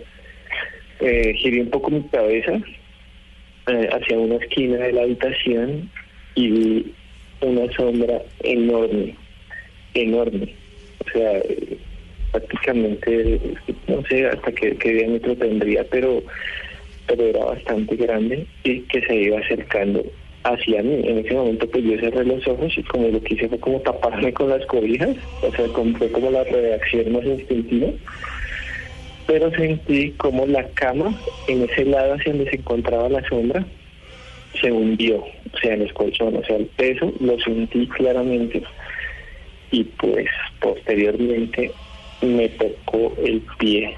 Ahí pues no aguanté más, me levanté rápido, no sé cómo prendí la luz, no sé cómo salí de la habitación, pero estaba sudando frío, estaba bastante asustado, tenía pues mucho temblor en mi cuerpo, no sabía qué había ocurrido. Mis papás que estaban al otro lado de la habitación pues sintieron que casi prácticamente tumbó lo que estaba por delante por salir corriendo, y pues me preguntaron qué, yo no, que me asustaron, creo que me asustaron y algo no sé qué era, y bueno, esa fue como la primera experiencia fuerte con este tipo de manifestaciones. Muy fuerte y muy impresionante. Y eso fue en una casa de Engativá donde estabas investigando fenómenos poltergeist, John. No, ahí estaba durmiendo. Durmiendo, casa, ni investigando ni nada. Vale. No, era mi casa. O sea, en esa época estaba iniciando mis pines de investigación paranormal. Lógicamente este suceso, más que bloquearme, me impulsó más a saber qué era lo que me había ocurrido realmente, ¿no? A investigar qué es lo que hay detrás. ¿Y cuál fue la otra experiencia, John? Bueno, la otra experiencia fue una investigación en el 2012. Estábamos en una casa de la cual se dice que pues estaba embrujada o poseída por múltiples espíritus o entidades, y allí logramos captar en video la manifestación de una de estas sombras. Entonces pues todos nos encontramos en una habitación, estábamos entrevistando pues a la dueña de la casa, si me entiendes, estábamos realizando todo el trabajo, cuando pues ya fuimos a analizar el material días después, nos percatamos de que en una ventana a la cual estaba apuntando la cámara se ve pasar una sombra larga, grande, y a pesar de que disminuimos al máximo la velocidad para que se vea en cámara lenta, la sombra logra pasar rápido. Increíble. ¿Podemos ver ese vídeo en tu Twitter? ¿Puedes decir el Twitter? Lo retuiteamos desde el Twitter de @Luna Blu Radio, desde @Juan G. Vallejo. Claro, mira, en estos momentos lo estoy tuiteando con la etiqueta de para ti, para Esteban y para Luna Blu. ¿Cuál es tu Twitter? Di también tu Twitter si quieres. Bueno, mi Twitter es @JohnBarrera, John está escrito JOHN, y Barrera con doble A al final. Perfecto, okay. Pues nos pones ahí también. Ahí salió. Perfecto. John Barrera A. Sí, doble A al final. O sea, John Barrera, pero con doble A al final. Vale, y han mencionado @Luna Blu y @Juan G. Vallejo. Ya lo vamos a retuitear a través de @Luna Blu Radio. Bueno, aparte de retuitearlo, por favor, ábrelo que lo veamos, que yo no sé tú, pero estoy intrigadísimo por ver el vídeo. Yo lo estoy viendo en este momento. Es impresionante, vamos a tratar de describirlo, sobre todo para los oyentes que a esta hora pues de pronto no tengan la opción de conectarse a las redes sociales. Es el trino lo acaba de colocar John Barrera y el video se llama Extraño ser captado por el equipo. Vamos a describírselos acá mientras está cargando. Es un video que tiene una duración de 4 minutos aproximadamente, y en este video que postea John, vamos a adelantarlo un poco, están adelantando una investigación de... hay unas psicofonías en el fondo, ¿no, John? Sí, claro, inclusive se captaron psicofonías. ¿En qué parte del video, dura 4 minutos, en qué parte del video podemos ver la situación? Son cuatro minutos, pero ¿qué es lo que pasa? Nosotros le pusimos varios filtros al video, pues para que se vean varios espectros de imagen y podamos así deducir o tratar de darle una forma a la sombra que pasa atrás.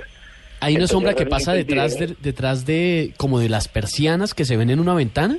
Sí, esa es precisamente. Sí, me pareció verlo hace un segundo. A mano derecha se ve claramente una sombra que pasa como de una persona por la parte de atrás de esas persianas y de esa ventana donde están realizando la grabación. ¿Eso es correcto, John?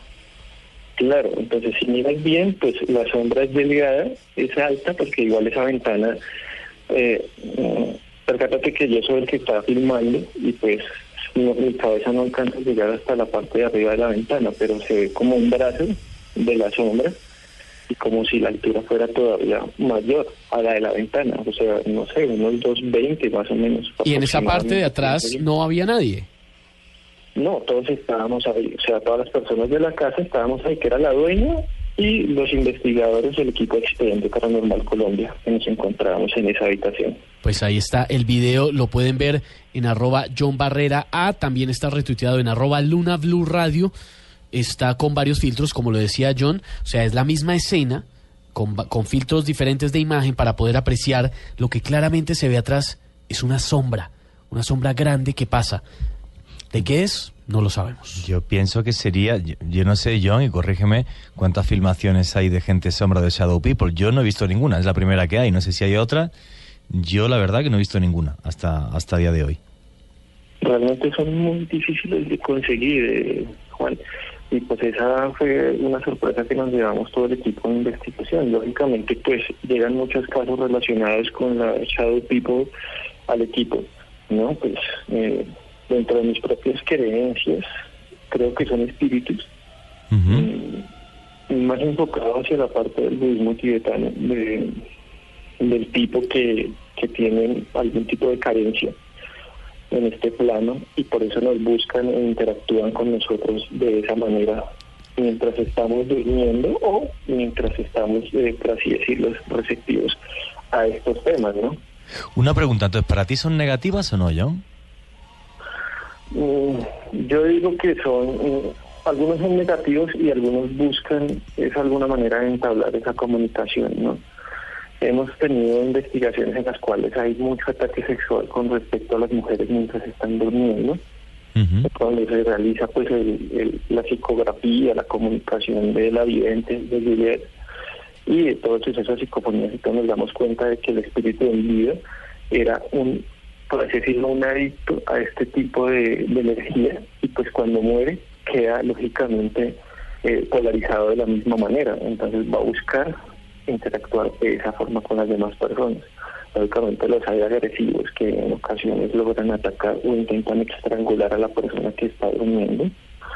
No sé, llámalo envidia, llámalo odio, como quieras, pero es algo que yo creo que todos los seres humanos hemos experimentado en algún momento de nuestras vidas. John Barrera, muchísimas gracias por tu colaboración, como siempre. Sabes que aquí tienes tu casa. De todas formas, dentro de muy pocos días vas a volver a estar por aquí en el estudio haciendo un programa.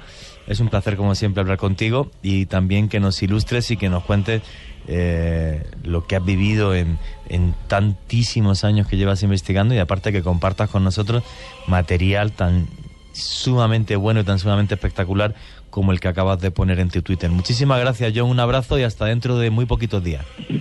Un abrazo gigante para ustedes, y pues sí, estaremos muy pronto mostrando material exclusivo para pues, todos los lunáticos.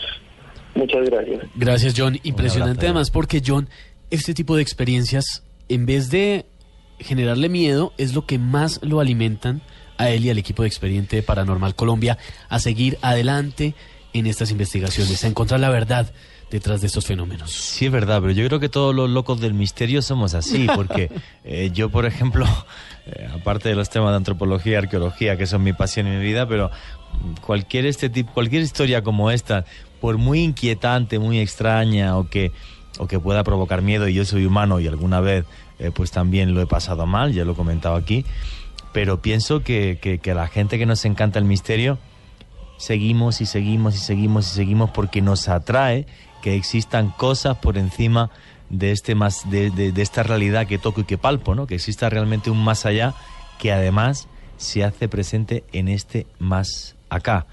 Yo creo que Mado Martínez, que está por allí por Medellín, posiblemente opine lo mismo. No sé qué tiene que decirnos. Pues yo, la verdad es que me considero alma gemela tuya. Y la verdad es que sí, que estoy al 100% de acuerdo contigo, que cuanto más nos enfrentamos y somos testigos de lo insólito, yo pienso que más nos incentivamos y más queremos saber qué hay detrás de la puerta, ¿no? Sí, más por ejemplo en tu caso de los Shadow People, que es que tú también habías tenido experiencia, sea por la narcolepsia o sea por otra cosa, pero las habías vivido y querías saber exactamente qué había ahí. Exactamente, y que además creo que una vez vi una sombra de los ojos rojos, uno de los tipos de... Bueno, esa es la más terrorífica. Esa es la más impresionante. Es la más terrorífica. Nunca lo he contado en los medios, o sea... Pues mira, tienes esta noche un día ideal sí. para romper ese tabú. Sobre todo que mucha gente seguro si escucha la experiencia de Mado también puede sentirse sobrecogida, tranquila de saber que no son los únicos. Sí, los que puedan estar experimentando episodios de narcolepsia, por favor que vayan al médico y se sientan más tranquilos. Pero cuando vi la sombra de ojos rojos no estaba durmiendo. No fue un episodio de narcolepsia, no fue parálisis del sueño. Yo me encontraba como John haciendo una investigación. Esto es la primera vez que lo cuento y me parece muy fuerte que lo vaya a contar, pero bueno, es el programa de Juan G. Nada. Y pues dale, como me siento miedo. como si estuviera hablando con él, os lo voy a contar. Muy bien. Fue una noche en un colegio abandonado de niños disminuidos psíquicos en agosto, donde se producían toda suerte de fenómenos naturales. Yo había ido muchas veces, pero había ido tantas veces que para mí era un lugar pues que no me daba miedo, absolutamente normal. Simplemente pues me gustaba recorrer los pasillos, ver los antiguos pupitres, el antiguo teatro. Y me encontraba también en esos entornos. Ya sé que estas cosas pueden parecer de gente rarita, pero los que nos dedicamos al periodismo del misterio somos así de raritos. Pues que de vez en cuando acudía, pues si no es con un amigo, con otro, a comerme un bocata allí, un sándwich tan tranquila, acompañada de una grabadora de psicofonías. Casual, como hacemos en la cotidianidad. Como quien va a tomarse una copa, pues yo iba ahí. Y entonces recuerdo que una de las últimas veces que fui con mi amigo Antonio Palencia, él puede confirmar esta historia. Pues nada, sacamos nuestros sándwiches, cenamos tan tranquilamente y pues después decidimos hacer unas psicofonías, pero como de rutina, ¿no? Como quien juega las cartas. Y nada, pusimos la grabadora, hicimos unas preguntas de rutina también, pues si hay alguien aquí, que se manifieste. La cosa ya empezó mal, porque cada vez que poníamos a grabar y hacíamos esas preguntas, pues se empezaban a ir unos martilleos metálicos muy ensordecedores en mitad de la nada, porque ese colegio está en una zona montañosa, que a mí particularmente me empezaron a poner nerviosa, pero yo no quería que él se asustara. Entonces yo pues preferí callarme, no decir nada, ¿no? Lo seguí normal. Lo que pasa es que al cabo de un rato, mi amigo Antonio y yo vimos dos ojos rojos encendidos flotando en mitad de la oscuridad, y empezamos a ponernos muy nerviosos. Yo creo que el uno al otro estábamos intentando tranquilizarnos. Nos decíamos, ¿qué será? Pues no sé, seguro que es algo normal, seguro que no es nada, será un animal, será algo. Pero yo no conozco ningún animal de ojos rojos más separados que los de un gato y que esté flotando en lo alto. Yo me puse tan nerviosa que me entró una taquicardia como no me ha entrado una taquicardia en mi vida. Él se puso blanco. No sabíamos cómo recoger las cosas, el equipo, todo a la velocidad de no te imaginas cómo, Juan G. Recogimos las cosas y nos fuimos de allí con el coche como alma que lleva el diablo. Yo tuve que parar, tranquilizarme. Llegamos a casa y no sé, nos preguntábamos qué era eso, qué pudo ser.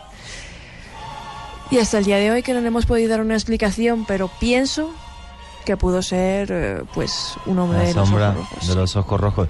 Sí. Yo sé que has estado en 1001 sitios así. A mí nunca me lo habías contado. No. Y estoy realmente impresionado porque tú no eres una chica miedosa, ni que vaya a un lugar donde hay poltergeist y tenga miedo, ni muchas cosas así.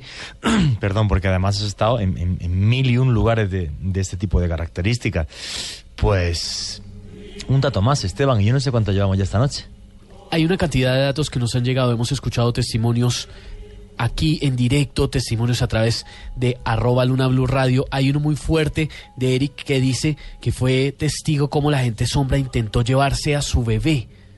Impresionante. También hay otros que nos han comentado de ocasiones en las que se han sentido protegidos por la gente sombra. Sí, luego Mado nos va a hacer la clasificación de los Shadow People y hay unas que sí son positivas. Mado, al día de hoy, esta experiencia, por lo que escuchamos, por el tono de la voz, por la forma de narrarla, todavía, si no me equivoco, la aterra un poquito. Me aterra más ahora que entonces. porque en ese momento me pilló tan sorprendida que yo no era capaz de reaccionar. Yo solo tenía miedo y mi amigo Antonio igual, ¿no? Si le preguntas a él te lo contará igual que yo. Yo solo quería irme de allí y en ese momento como que traté de darle 1500 explicaciones racionales en ese momento, ¿no? Me empezó a dar miedo pues con el tiempo, y porque decidí enterrarlo y no volver a pensar en ello ni hablar del tema. De hecho, pues ya veis que lo he olvidado bastante, y que este es el primer medio en el que lo saco a colación y hable del tema, y porque bueno, pues está muy relacionado. Y yo siempre, cuando me preguntan si alguna vez he sentido miedo, si alguna vez he visto algo y tal, yo siempre digo que no es verdad, porque yo ni soy sensitiva, ni soy parapsicóloga, ni me considero investigadora paranormal. Yo soy aficionada al misterio y periodista, ¿no? Nunca he visto nada, ni vamos, que soy dura para estas cosas, no tengo sensibilidad, y como dice Juanjo, he estado en 1500 sitios, me he quedado a dormir en sitios muchísimo más horribles y espeluznantes, y no tengo miedo. A ese sitio había ido muchas veces, muchísimas, y para mí era como ir de excursión, ¿no? Pero sí, que me dejó un poquito trauma. Nada fácil, una experiencia de Y estas. fíjate si es aficionada al misterio, Amado, que tiene el 5º libro más publicado en Colombia ahora mismo, que es Colombia Sobrenatural. Sí, se ha venido hasta Colombia a investigar los fenómenos sobrenaturales de Colombia, de nuestro país. Impresionante.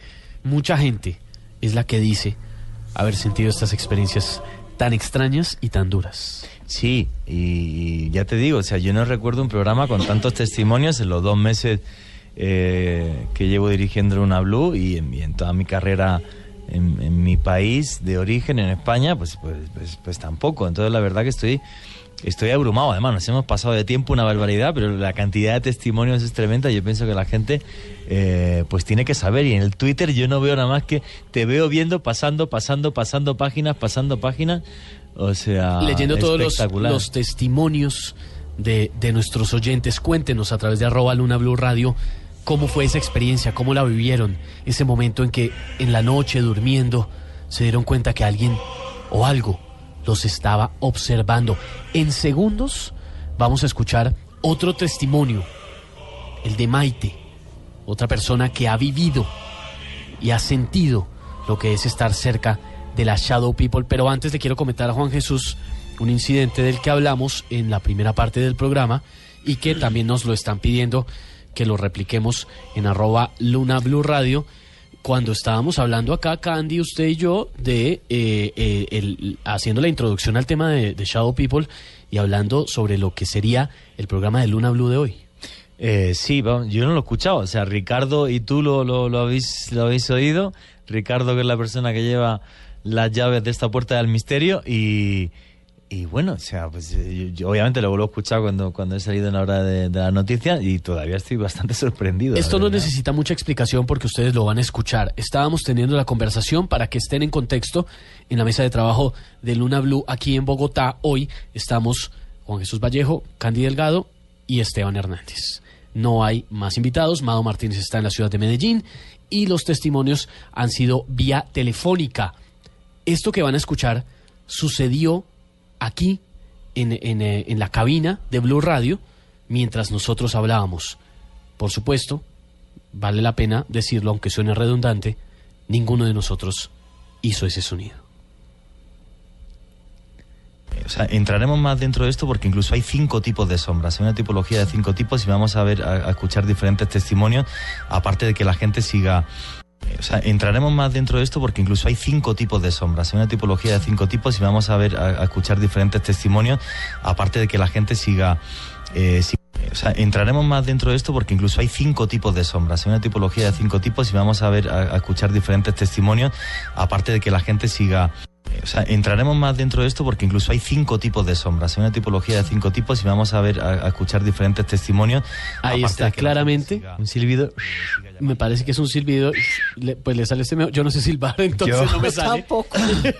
Entonces, vamos a ver, o sea, yo, cuando se habéis mirado Ricardo y tú, y yo. Lo que pasó era, usted estaba hablando, nos estábamos mirando acá los tres, Candy, usted y yo, y en el momento que suena el silbido, yo volteo a mi derecha a mirar a Ricardo, que están enfrente de todos los controles, abrimos los ojos y nos miramos como, hombre, ¿Quién silbó? Si aquí no hay nadie. Se llama parafonía. En parapsicología Sí, señor, se llama, así es. porque es un sonido, parafonías hay incluso hasta de música, pero no es una palabra ni es nada. Y efectivamente yo no he escuchado nada. O sea, yo de repente os vi mirándoos y dije,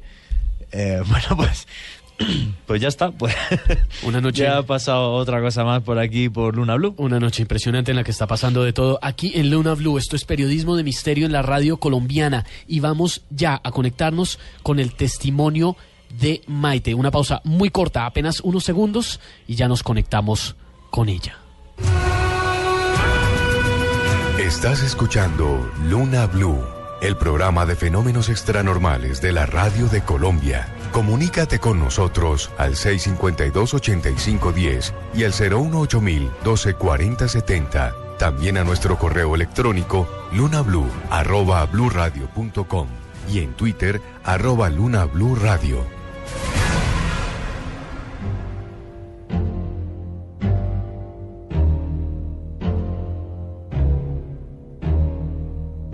Continuamos en Luna Blu, periodismo de misterio en la radio colombiana, y estamos intentando entender esta noche ese misterio, ese secreto detrás de lo que muchos llaman la gente sombra, las figuras sombra, unos extraños seres, para algunos unas masas negras que aparecen en medio de la oscuridad, los shadow people, de los que tanto hemos venido hablando, y precisamente hacemos conexión a esta hora con España, con Maite López, que conoce muy bien también este tema de la gente sombra. Sí, porque en el caso de Maite, pues ella es una de las millones y millones de personas que han tenido experiencia con los shadow people, con la gente de la sombra. Maite, buenas noches, ¿cómo estás? Hola, buenas noches, muy bien, gracias. Pues, Maite, la pregunta es obligada. ¿Tú habías escuchado alguna vez leer o habías leído o algo acerca de los shadow people, o simplemente tuviste una experiencia y luego la llegaste a comentar? ¿Cómo fue tu historia ahí? ¿Cómo fue? Nada, no lo he oído, o sea, en mi vida había oído hablar nada de este tema. Ajá. Lo que pasa es que tras una experiencia que tuve, lo comenté con una amiga y me dijo, se lo comenté y quedó ahí una cosa, y con el tiempo ella leyó sobre el tema y me lo comunicó y me dice, pues sabes que esto hay un tema, no sé qué, algo de sombras, siempre, y ya a raíz de ahí pues ya me informó. Ahí te diste cuenta que le pasaba a muchísimas más personas aparte de a ti. Exactamente, que es algo muy común. Y bueno, exactamente... más común de lo que me creía. Dime. Ajá. Maite, exactamente qué es lo que te sucede, porque tu caso es uno de los clásicos, o sea, en este caso es algo que se te aparece en los sueños. ¿Cómo fue tu experiencia? ¿Me la puedes comentar? Digamos que, digamos que he tenido como dos diferentes. Lo de siempre cuando estás en la habitación a oscuras, incluso a veces, incluso con la luz de la mesita de noche encendida, pues notas que hay sombras o, por así decirlo, no sé si llamarlo así o no, como presencias en la habitación. O sea, al principio lo que sentías era presencia, no una figura, ni ninguna sombra, ni nada, sino simplemente sentías que había alguien más. Sí, o incluso en realidad es como una sombra, o es que tampoco sé muy bien cómo definirlo. Ajá. Eso que te sale a la habitación y dices tú, uy, aquí parece que hay algo. Maite, ¿esto cuándo empezó a suceder? Eso te puedo decir que es casi en la adolescencia, cuando tuve ya en la adolescencia ya, incluso, que no recuerde. Lo que pasa es que yo siempre lo he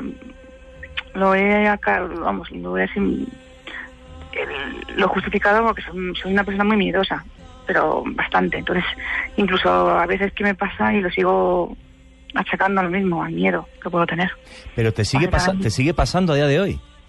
Hoy no, hoy ya no. Hace ya años que no. ¿Cuándo fue la última vez? Pues la última vez fue algo diferente. Que eso sí que fue, eso fue pues que hace unos años tenía una relación y a final de semana me iba a dormir a casa de esta persona. Entonces, durmiendo, yo notaba que había una presencia justo en el lado de la cama en el que ella estaba y hablaba conmigo. ¿Hablaba? Sí, manteníamos unas ¿Pero qué tipo de conversación? ¿Cómo era la comunicación? No sé, no recuerdo, pero yo sé que resultaba un poco muy pesado. Encima yo sé que era una persona, era alguien, yo lo asimilaba con un hombre. Y entonces era como un diálogo, una cosa muy rara. ¿Era un diálogo como por telepatía o veías que él te hablaba como un hombre normal? Algo, no sé, es que tampoco sé muy bien ahora, tampoco lo recuerdo muy bien. ¿Recuerdas más o menos de qué se trataba ese diálogo? Pues el tío me hablaba a veces, el señor esta vez, yo digo que yo consideraba que me hablaba de tonterías. Porque yo recuerdo decía, tío, déjame dormir porque no me dejas dormir. Incluso yo en la mañana siguiente me levantaba más cansada. Y siempre me pasaba durmiendo en ese lugar. ¿Cuál lugar era? La vivienda de la persona con la que estuve. Ok. ¿Y cuál fue la...? Sí. Perdón, dime, Mike. No, te iba a decir, ¿cuál fue la primera vez que te sucedió? ¿Qué es exactamente lo que te pasa? Tú entras en la habitación, dices que sientes una presencia y a partir de ahí... Cuenta. A las sombras. Sí. No, la presencia no es nada. Tú entras, notas, o sea, ves como sombras, pero ya está, son sombras que... Yo que sé, que... Sombras, no, tampoco lo vi más. Sombras porque hay muebles, o yo que sé, o las bombillas, hay una bombilla fundida, tampoco piensas más. Y luego durmiendo, no, yo que sé, es que notas... O sea, sombras que dices tú, ostras, parece que hay una persona aquí. ¿Y cómo hay algo aquí? ¿Y cómo la describirías a esa persona? ¿Cómo era la sombra? A ver, no, de lo que te acabo de hablar es de las sombras genéricas que tú veías. Que puede ver cualquier persona. ¿Vale? Sí. Otra cosa diferente es lo que me pasaba cuando estaba en la casa de esta persona.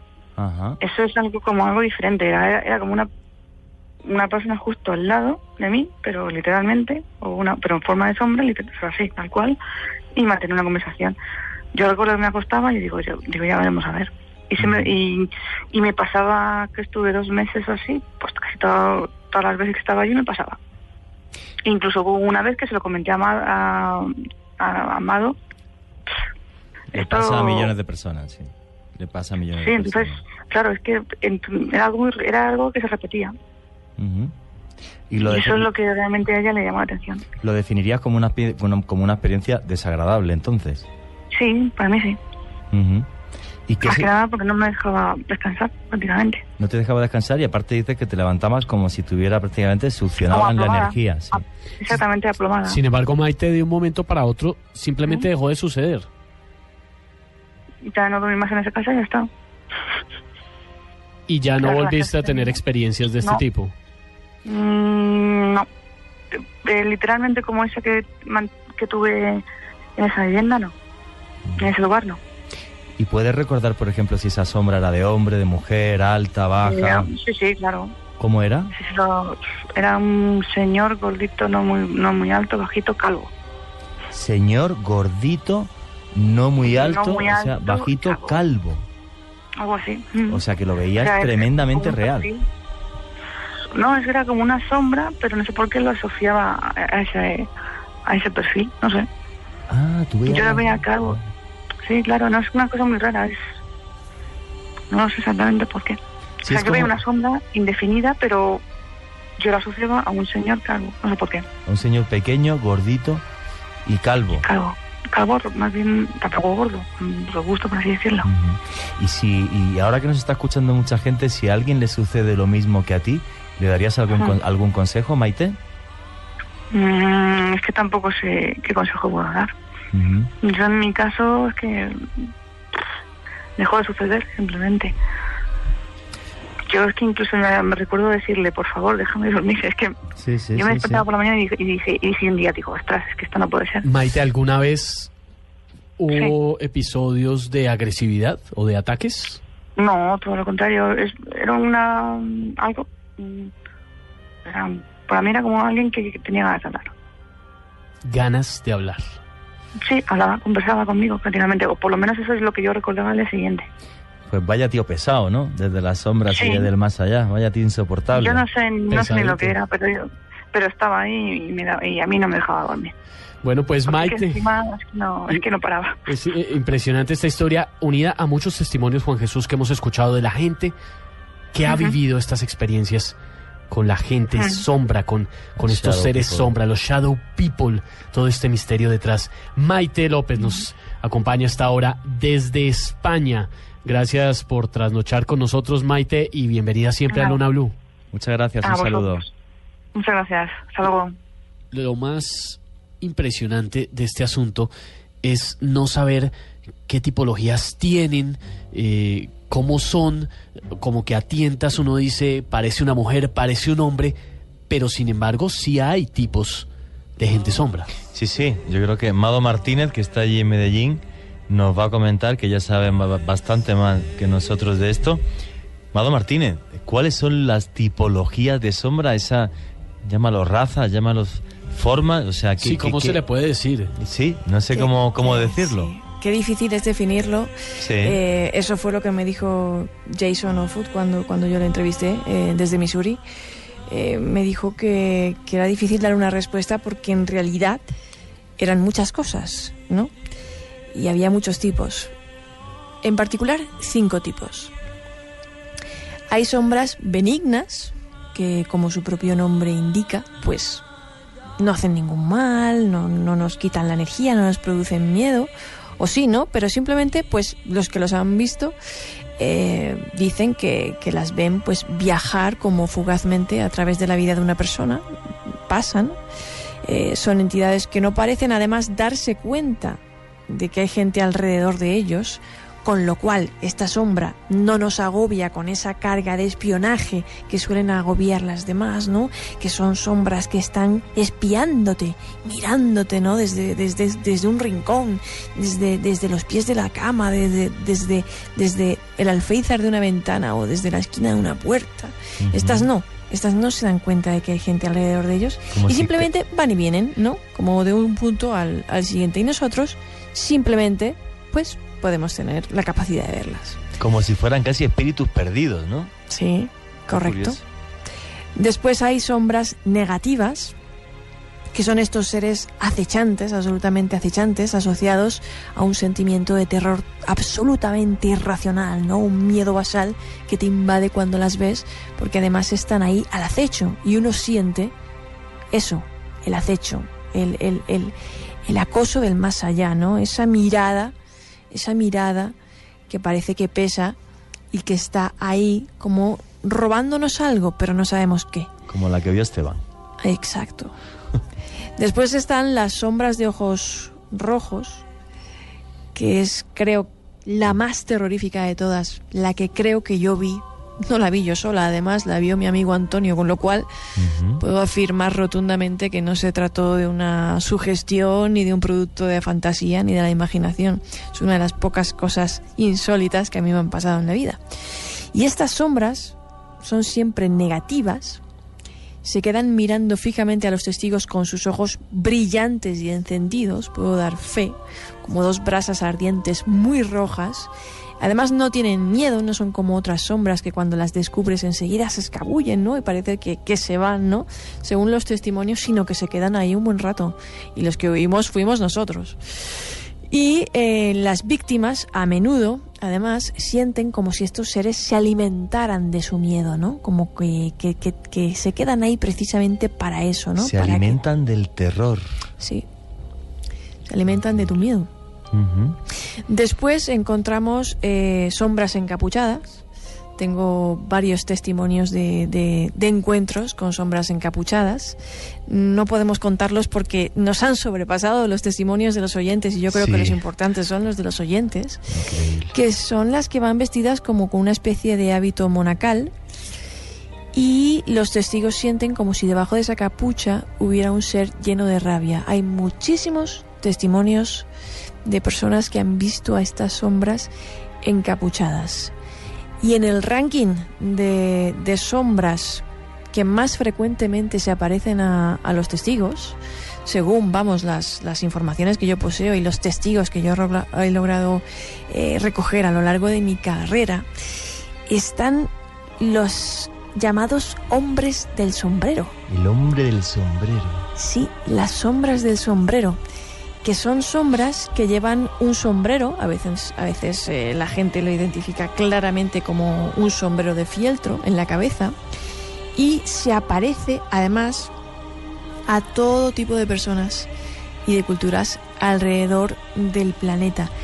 Aunque, como comentaba al principio, no podemos perder de vista lo que está pasando en Filipinas, donde la muerte súbita es endémica. Se atribuye a este tipo de hombres de las sombras, que además ellos tienen mogollón de leyendas, y el doctor Gonzalo Aponte del Hospital Naval de Guam se encontró con 11 casos de personas, nada más y nada menos, que murieron a causa de estas supuestas pesadillas mortales. Me he estado leyendo tu artículo con detalle y cuando llegué a esa parte, la verdad que me estremecí. Muerte súbita inesperada nocturna. La muerte súbita inesperada nocturna, y corrígeme si me equivoco, Amado, básicamente es una no sé si alteración del sueño, cómo llamarlo, donde la gente simple y sencillamente, pues de vez en cuando, pues puede morir en medio de un sueño sin una causa clara, digamos, aparente. El caso es que en Filipinas, tal y como dice Amado y como aparece en su artículo, el doctor Gonzalo Aponte del Hospital Naval de Guam ha registrado 11 casos de personas que tenían este tipo de apariciones, estas pesadillas mortales, estoy leyendo ahora mismo el artículo que tengo delante, y que realmente fueron mortales, o sea... Y en ese país hay una fuerte tradición, también recoge el artículo de Mado, sobre unos seres demoníacos que atacan a las personas mientras duermen. Les atacan sentándose en cuclillas sobre su pecho, además. Les asfixian sentándose sobre el pecho. Hasta la muerte. Wow, madre mía. Es muy difícil saber qué son estos hombres de las sombras. Es complicado intentar discernir entre lo científico, entre el folclore, pero sobre todo, y es lo que tiene más peso, entre las vivencias de las personas. No porque contemos nosotros la experiencia, no porque sea Candy Delgado quien lo diga, Esteban Hernández quien cuente que lo vivió, los oyentes que nos han llamado y nos han contado que lo han vivido de forma similar a como cientos de miles en todo el mundo lo hemos experimentado, abre la puerta y hemos intentado esta noche pues exponer los puntos de vista para entender qué es lo que hay detrás, pero sin embargo nos quedamos a veces, en ocasiones como esta, con más preguntas que respuestas. En esta ocasión, indiscutiblemente, muchísimas más preguntas que respuestas. Lo que tengo muy claro es que la Shadow People, la gente de la sombra, es una realidad, que yo creo que es de las realidades más inquietantes que he investigado en mi vida, que le tengo que dar las gracias también a mi amiga Amado, que está allí en Medellín, porque ella fue la que realmente me ilustró sobre esto, de lo que yo realmente no conocía demasiado hasta esta noche. Recordemos esa clasificación que hace Mado de la Shadow People: benignas, negativas, ojos rojos, encapuchadas y con sombrero. Y el hombre del sombrero, en el Twitter, en @JuanGVallesco, en @Luna Blu Radio, y creo que posiblemente también en el Twitter de Mado, en @Mado Martínez, la gente va a ver algunos dibujos donde aparecen incluso la más antigua de la que yo tengo constancia, que sería el Seut de los antiguos egipcios, la sombra. Y como conclusión de hoy, efectivamente, muchísimas más preguntas que respuestas, una realidad inquietante, y sobre todo, más que una realidad inquietante, es un misterio tan tremendamente cercano, porque hemos escuchado testimonios de Candy, tuyos, de infinidad de oyentes, la gente por el Twitter, Mado Martínez también, yo creo que menos Ricardo, que está ahí en los mandos de esta puerta del misterio. El testimonio de Ricardo es otro, que en un momento vamos a escuchar de nuevo, ese extraño silbido que tuvo lugar acá en la cabina y que no tenemos la menor idea de dónde salió. O sea, entraremos más dentro de esto porque incluso hay 5 tipos de sombras, hay una tipología de 5 tipos, y vamos a escuchar diferentes testimonios, aparte de que la gente siga llamando, y daremos diferentes teorías. Una, tú la que has dicho es la misma que dice el obispo de Louisville, ¿no? Sí, para mí eso es. Que son seres demoníacos. Hay otras teorías, por ejemplo, que lo relacionan más con los jinn. O sea, entraremos más dentro de esto porque incluso hay 5 tipos de sombras, hay una tipología de 5 tipos, y vamos a escuchar diferentes testimonios, aparte de que la gente siga llamando. O sea, entraremos más dentro de esto porque incluso hay 5 tipos de sombras, hay una tipología de 5 tipos y vamos a escuchar diferentes testimonios, aparte de que la gente siga llamando. O sea, entraremos más dentro de esto porque incluso hay 5 tipos de sombras, hay una tipología de 5 tipos y vamos a escuchar diferentes testimonios, aparte de que la gente siga... Ahí está, eso fue un silbido que no sabemos de dónde salió. Nosotros estábamos acá en cabina, Candy, Juan Jesús y yo no sé silbar. Usted silba como mal. Yo silbo bastante mal, Candy pero silbo. tampoco fue. Yo no sé silbar. Candy no sabe silbar Nunca tampoco. aprendí. Entonces, no sabemos. Opinan varios oyentes a través de @Luna Blu Radio. Nos dice Juan Pablo, estaba oyéndolos en volumen alto y oí el silbido, pero pensé que era acá. Se oyó tan claro que no pensé que fuera en estudio. Pues aquí fue, y lo que no entendemos es de dónde provino. En esta noche en la que intentamos entender qué es lo que hay detrás de la gente de las sombras, los shadow people, una tendencia de estudio que empezó a crecer hace un par de décadas sobre unas vivencias que se estaban volviendo generalizadas en personas de todo el mundo, y esta noche sí que hemos comprobado que así es. Somos muchos los que hemos sentido esa extraña visita en la noche, esa sombra que se para frente a nosotros, que nos observa en la oscuridad. Yo fíjate que siempre que hablamos de misterio, de fenómenos paranormales, siempre digo, me encantaría ver un ovni, me encantaría hasta que me abdujeran, o sea, subirme a la nave, ir por ahí. Cuando hay poltergeist siempre llego y además intento provocarlo, digo, a ver, manifestaros ya que me tengo que ir, o sea, me pongo así fanfarrón. No me apetece nada tenerlo. Sí, no. Nada, no me apetece nada, ¿no? Despertarme de repente una noche, no poder moverme, no poder hablar, no poder gritar y ver una sombra que me está mirando sin ojos, ¿no? Con ojos vacíos, y que encima de todo siento como que me está quitando energía o no sé qué.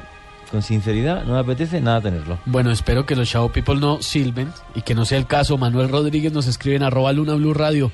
Se escucha muy claro ese silbido. Caterín Murillo, yo también escuché el silbido, pensé que era aquí en mi casa. Pues hasta allá no sabemos que los Shadow People silben, ¿no?